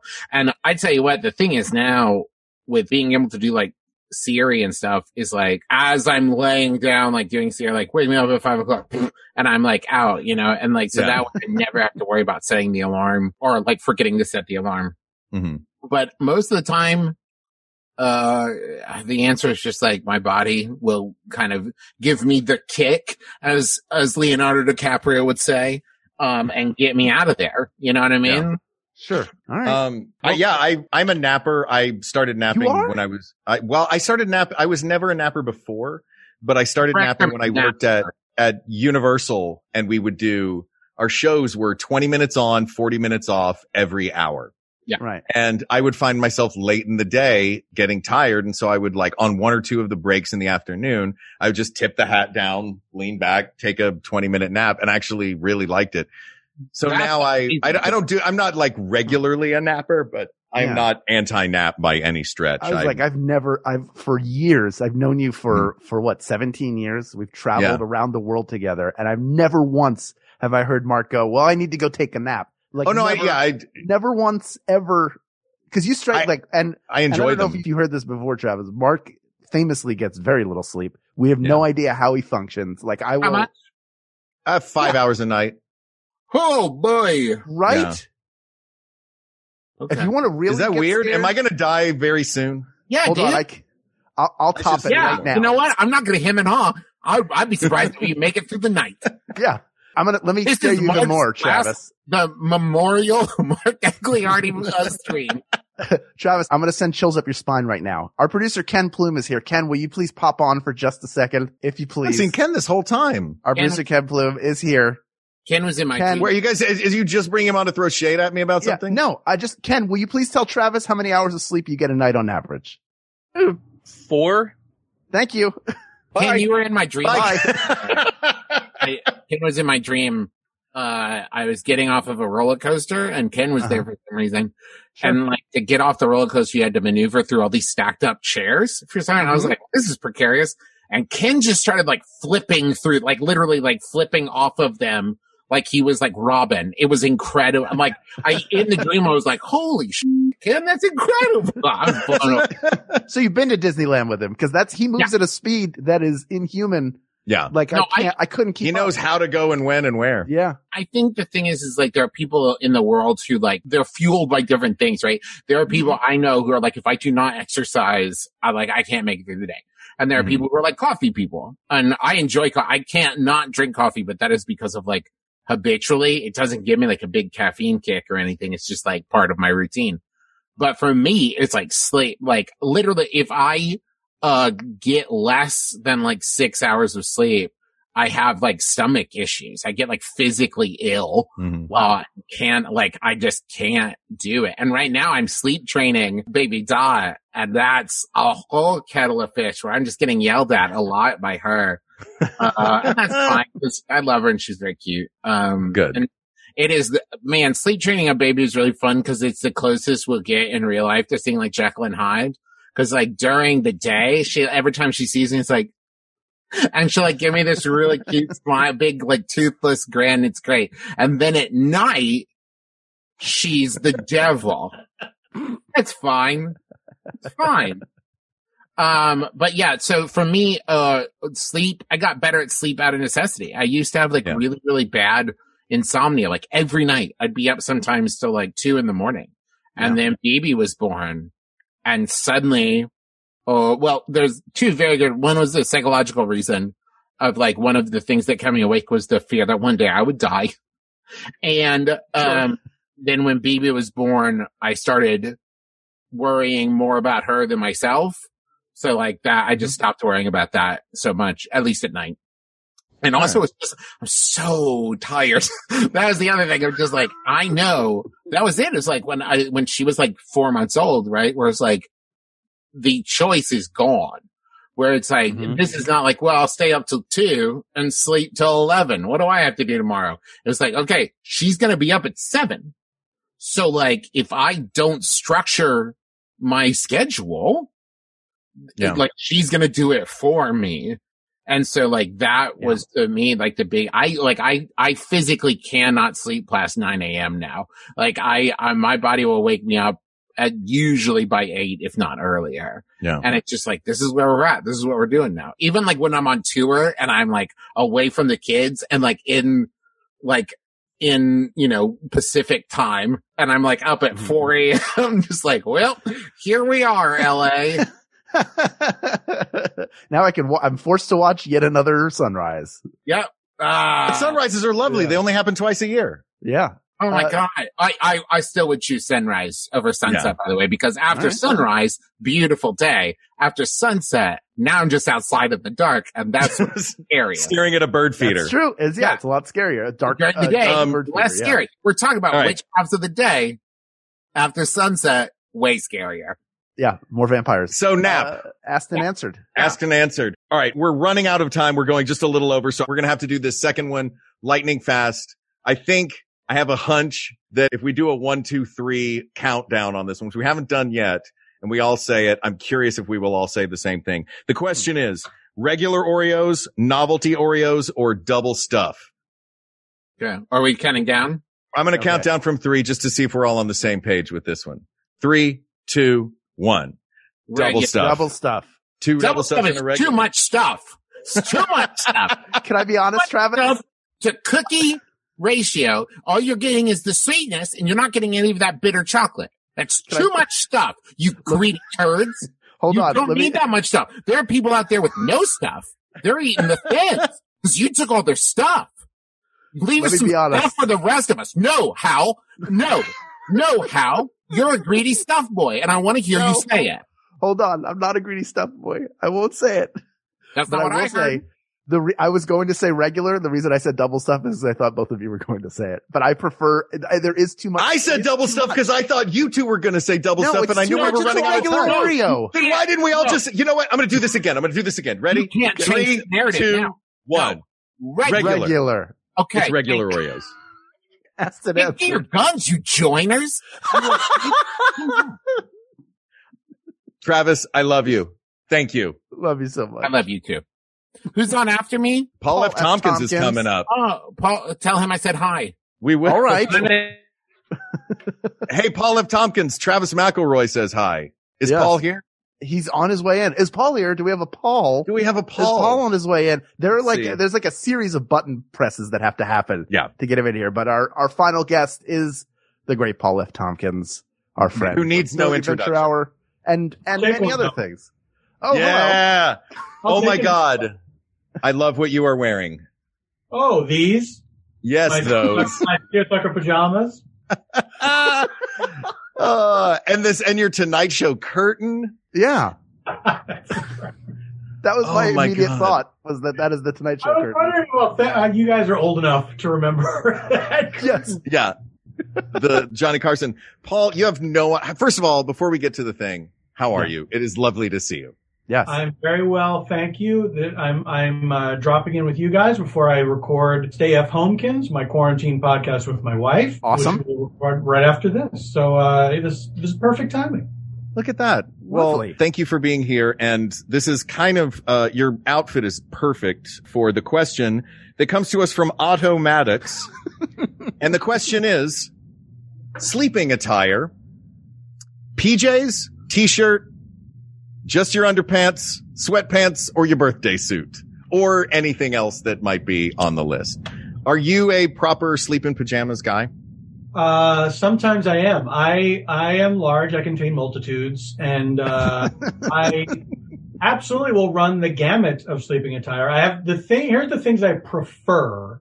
Okay. Wintertime, pajamas. PJs, t-shirt, your underpants. I say pajamas. I'm not that's PJs is for kids. PJs. Okay. I thought jammies. What did you call them as a kid? We called them jammies.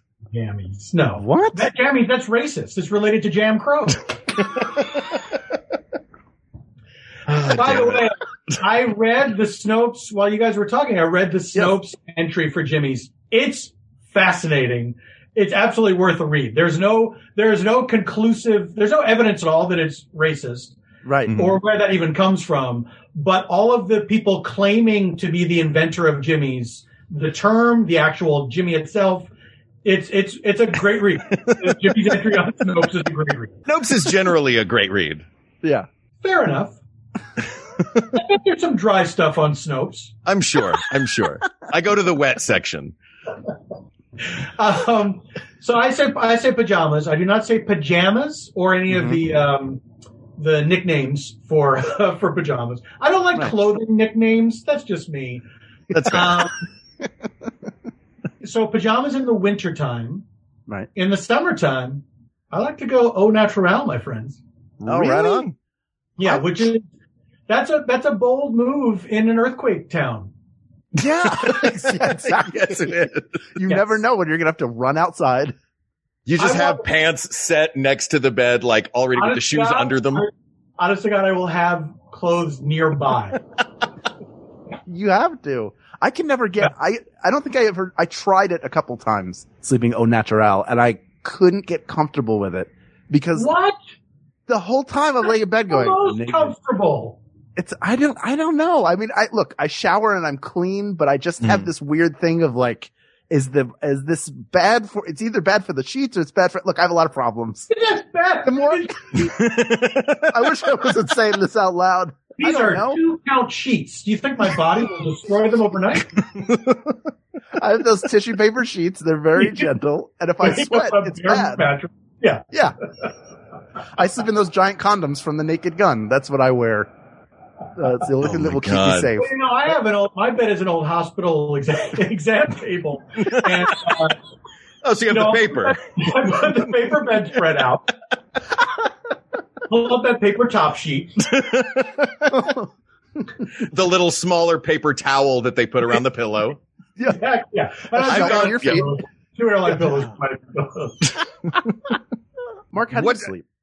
I usually, you know what? Honestly, and this is really embarrassing because I stay up fairly late. And by the time I go to, I don't have like a go to bed ritual. Like I don't get ready for bed. You know what I mean? The ritual is monitoring when Ken Plume is still up. And then you say, I'm going to go to bed 1 hour before he does. That's fair. And he's on a different coast. Yeah. My goal is get 1 more hour of sleep than Ken Bloom. And yeah. But yeah, I don't really have a ritual. It's just like, do whatever I'm doing until I'm tired to the point of not being able to do it anymore. It's usually just like whatever is underneath what I'm wearing. You know what I mean? So like I'd lose this. I'd just be in the tank top and the underpants. Like it's like take off I don't put anything on for bed. I just take off what would be uncomfortable to sleep in. And sometimes I don't even get that far if it's been a night. Like I've seen that before.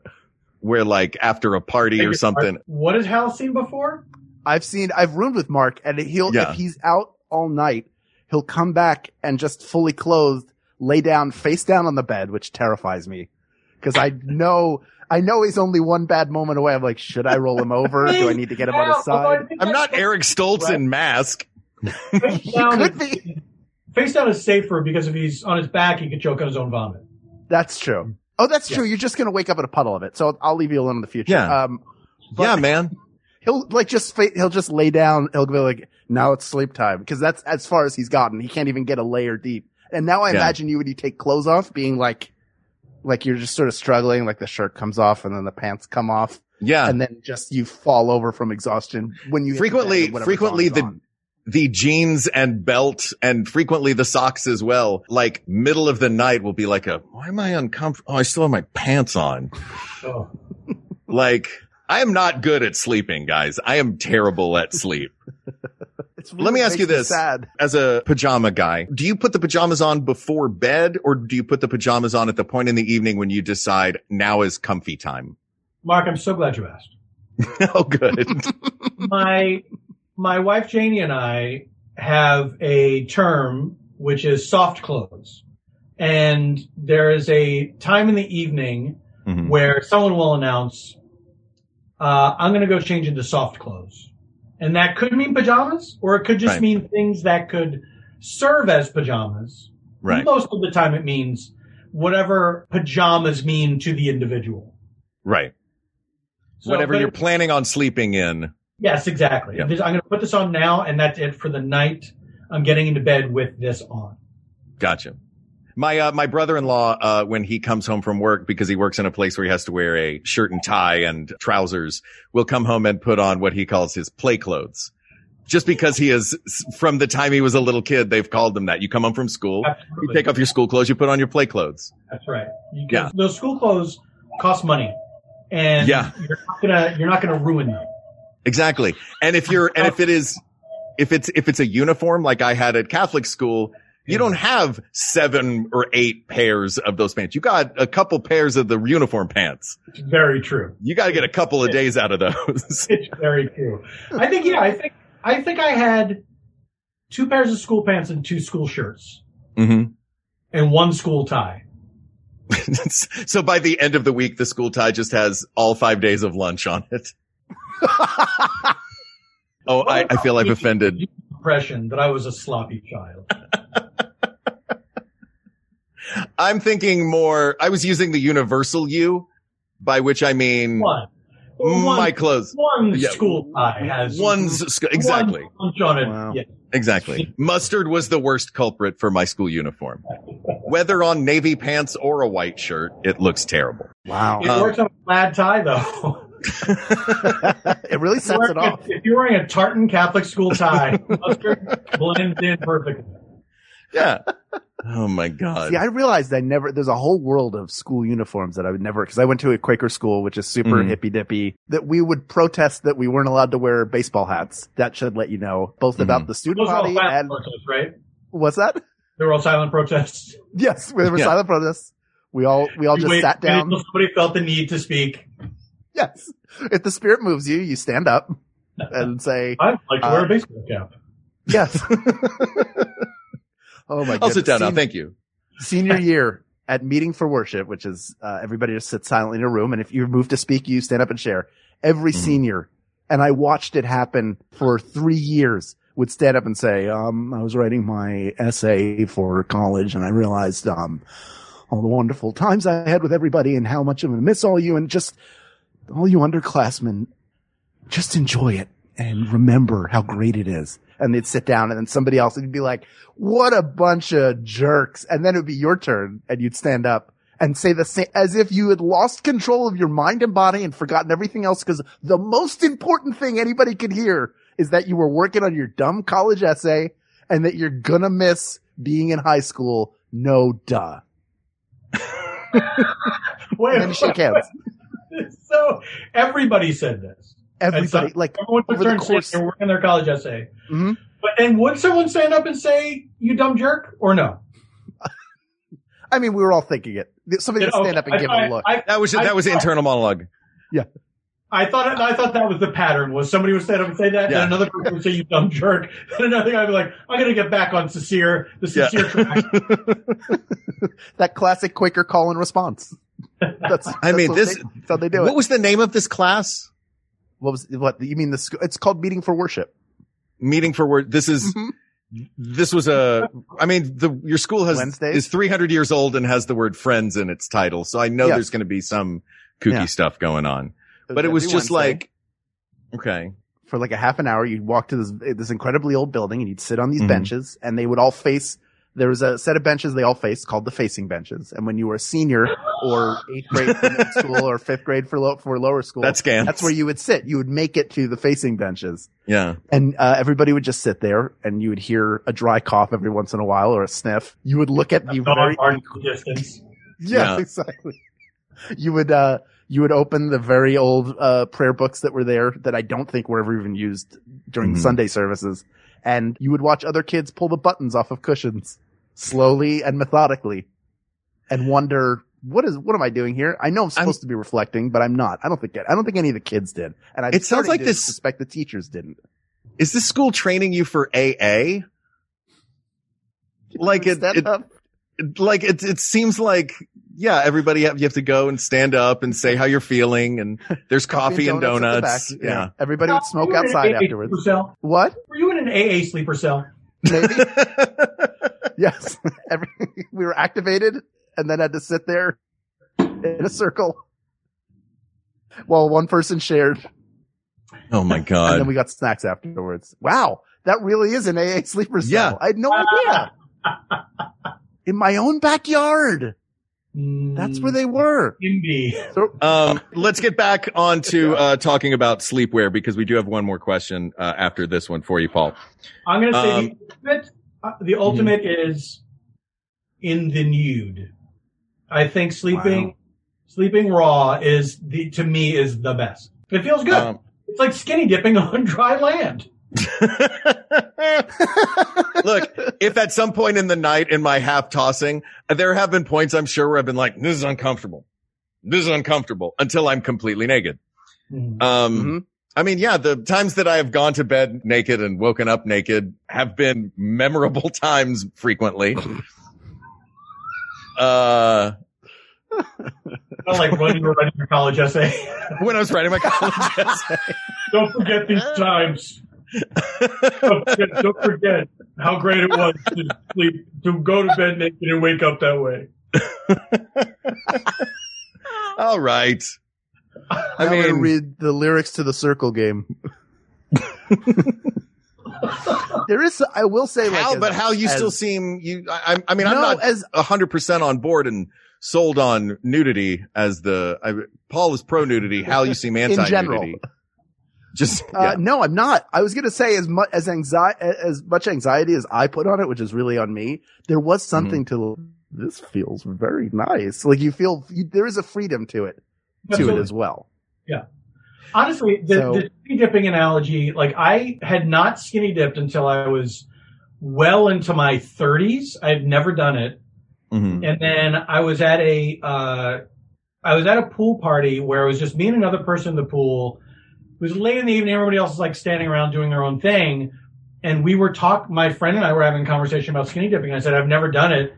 And they said, you can just take off your suit right now and see how it feels. Like go to the deep end. I'll stay here. You go over there and do it.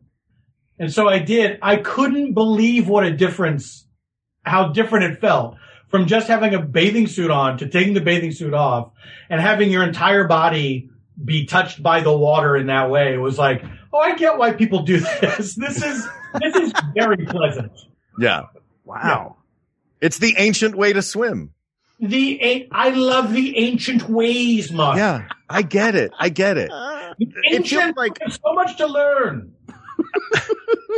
I'm gonna throw this out as far as pajama, because it does feel like pajamas and sleeping nude are the two that are, and this has come up before, the special one. You know what I mean? Like just sleeping in whatever, just throw this off and hop into bed. That's like an everyday thing. Like, I don't sleep naked all the time. It is a rare and lovely treat, but also I don't wear pajamas all the time. So they are a rare treat, and frequently a good gift, which is nice. Like I think I've only ever worn pajamas that have been gifted to me. So that also is sort of like, it's like a home cooked meal. You know, it's like, yes, that's a hint. Hal, please send me pajamas. All right.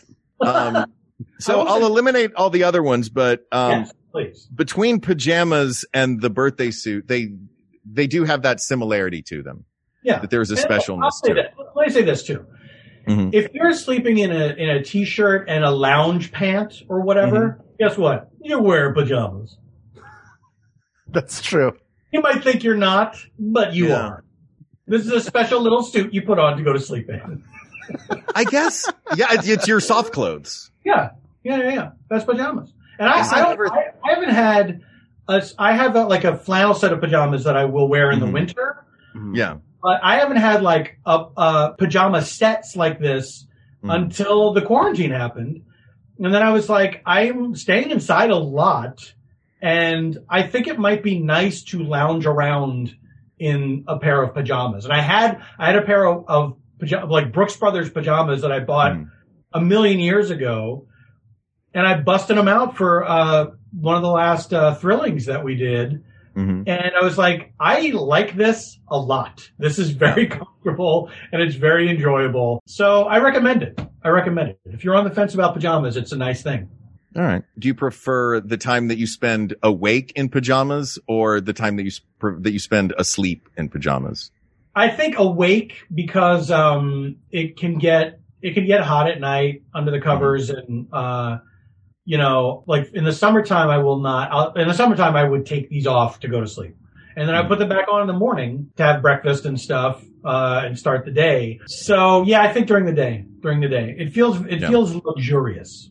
And then look, once we're all back at work, God willing, we're not going to have as many opportunities to feel this way. So I'm good point. I'm making the most of it. Right on. I love it. So pajamas at day, sailors. Well, I do. Way, naked at night, sailors delight.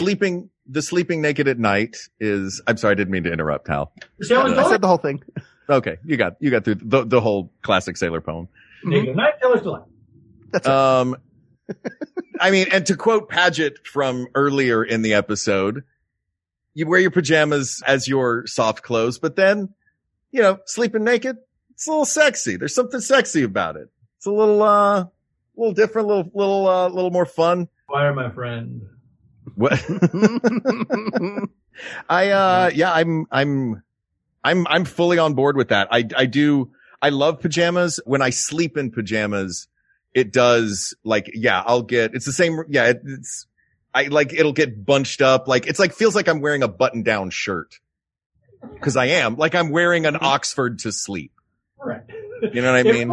Especially because of Los Angeles, it is a seasonal thing for sure. Yeah. Yeah. So the best asked and answered. It's sleeping in the nude. Right. One final. Do you have time for one little quickie at the end here, Paul? What if I said no? We'd hang up right now. It'd all disappear. It would all disappear. All right. Emmy Robertson wants to know, and this is a good one for our final topic. What is the best email sign off? Now, this is operating under the assumption that they all suck, right? Yep. so we're voting for best of the worst here. Correct. You don't like an email sign off? No. Not a best. I'm a best wishes guy. Because that seems generally to encompass things. You don't mean that. In a formal thing. Best wishes is such a funny phrase to me. Best wishes. I'm I'm wishing you the best ones. Yeah. Yeah. Whatever your wish for yourself is, I wish that you were wishing the best of them. Also that they come, and it's nothing to do with whether they come true. I just want you to be wishing correctly.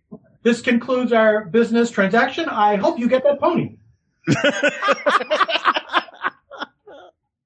Honestly, the one that I like the most, and I have a friend who routinely signs off this way, is best. Mm-hmm. Just the word best, comma. Yep. I really like it a lot. That's what I do. That's my. And it's just the shortened version of best wishes. Unless what would be the other? Best anything.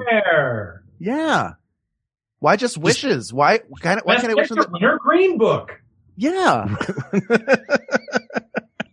That's my email sign up. Yeah. Best picture winner, green book. Paul F. Tompkins. What about in life? What do you guys use in life? As well as the box office receipts. Now available on streaming and DVD. Do you guys have one that you generally use in life? Like, do you have a go-to? I don't have a go. I don't do a sign off that often. Yeah. Obviously, the best of the worst. Paul F. Tompkins. If I do, I'll maybe do thank you very much or sincerely are probably my two go-tos. Mm-hmm. Yes. Sincerely. Yeah. I meant what I said. I think a thank you is. Bead of sweat. Just to be clear, there are no lies in this letter. Yeah. I wrote sincerely. Those are the rules. Sincerely. I totally promise. Sincerely. I like sincerely. I'm on board with sincerely. It's a nice word. It's a very nice word. It looks nice. It sounds nice. It means nice things. Nice is like the kind of like any email sign off that would kind of be the adjective for it. Like it's nice. It reminds you of the Buffalo Bills from the Music Man movie. Expand on that. How can there be any sin and sincere? How can there be any sin and sincere? Where is the good and goodbye? Exactly. Yeah. Ice cream. Oh man, I just heard that song the other day for the first time in years, and I was excited. The song Ice Cream. I was listening to Channel 72. Shout out to Seth Rudetsky and Broadway Radio on Sirius XM, and that song came on. I was like, oh yeah, I did this play freshman year. And I remembered one of the Buffalo Bills? I never got to do it. I was in the ensemble. I was just doing this at the beginning. Yeah. Paul, you would be a great Professor Harold Hill. Well, like a role. That's very nice. I think I'm more of a Marcellus Washburn, but I appreciate that. I think I could do a great job. Look, vote for me to do Professor Harold Hill in the People's Broadway. A concept I just invented. People to play roles. The People's Broadway. That's right. Oh my God. Is it, or what are we going with here for the best sign off? Are we going sincerely? Are we going no sign off? I thought it was best. We like best is great. Best is I think is the best. I think best is like, what is the best? If the question is what is the best, then the best. That seems very friendly and intimate about it. Do you know what I mean? Because it is so short. I don't know. I really like it a lot. Yeah. It kind of says I'm on board. I like that. Well, you know what? Paul F. Tompkins, thanks for coming and doing the show. Yes. Best. Guys, thank you for having me. I can't wait to be back on for you promised me that when you finally rank the races, I'm going to be the guest. Camp Town versus the New York Marathon. I don't remember that being in the email, but oh God. We just added them, their late edition. Then the winner will be when people try to eat fruit by the foot. So you can do it the fastest. The winner is the long breadstick at the Italian restaurant. Bottomless. Thank you for having me, and thank you for doing this and contributing money to a great cause. And thank you everyone who is viewing and who also helped out. This is we got to be doing more stuff like this, and I'm glad to be a part of it. Thank you so much, man. Our pleasure. Thank you. We'll talk to you soon. Best. How? Look what we did. And we're only 20 minutes over. We did great. It's amazing. I had it all budgeted out. And somewhere I lost Hal, control you did of an it, amazing job. It now looks like, I've got the crazy paper of like a newscaster who just does this and then scribbles. I just want to throw some thank yous out there. We couldn't do this show without our producer, Ken Plume, who briefly came in to tell us how little sleep he gets. The reason that you were able to see this streaming, the reason we were able to sell tickets and do it so quickly is because of Ben Blacker and Julie Lacouture. Thank you to them. Thank you to all of our guests, all of our incredible guests. Janet Varney, Eric Edelstein, Symphony Sanders, Cecil Baldwin, Meg Bashwinner, Lindsay Kelg, Danielle Radford, Paget Brewster, Laser Melina Weber, Travis McElroy, and of course, Paul F. Tompkins for giving us their time and helping us raise money for this cause. And thank you to all $2,000. We raised a couple grand. So it's incredible. Yeah. We couldn't do that without you. Thank you so much. And that is it. You can listen to our podcast every single week. We settle single topics a lot of the time. Sometimes we do multiple topics, but a lot of these people have been on multiple times, and you can see why they are all a delight and wonderful. And Mark, thank you for doing the show. And Hal, thank you, brother, for doing this and for all the work that you did putting this together. This was, I put my name on the group assignment on this one. You did a great job. And we will sign off as we always do. These topics are closed, but there are many more topics to discuss. So please reach out to us on Twitter at We Got This Tweets. Check out the Maximum Fun subreddit or email us at wegotThisPodcast@gmail.com or go to our Facebook group. That's facebook.com/groups/WeGotThisPodcast. Thank you again to producer Ken Plume, researcher Kate McManus, graphic designer Uri Kelman, and QA engineer Jen Alba. And thanks, of course, to our musicians, Jonathan Dinerstein and Mike Furman, for our score and theme song, respectively, that you heard at the very beginning of the show. And thank you, the people of the world, for giving us the chance to do a big, epic extravaganza show like this, for giving Hal and I a chance to talk to some of our dear friends, some of whom we haven't talked to in a while, and for raising a couple $1,000s for the NAACP Legal Defense Fund. And stay safe, stay healthy, keep up the fight. And yeah, thank you, thank you, thank you. For Hal Lublin, I'm Mark Gagliardi. For Mark Gagliardi, I'm Hal Lublin. And don't worry, everybody. We got this. We got this.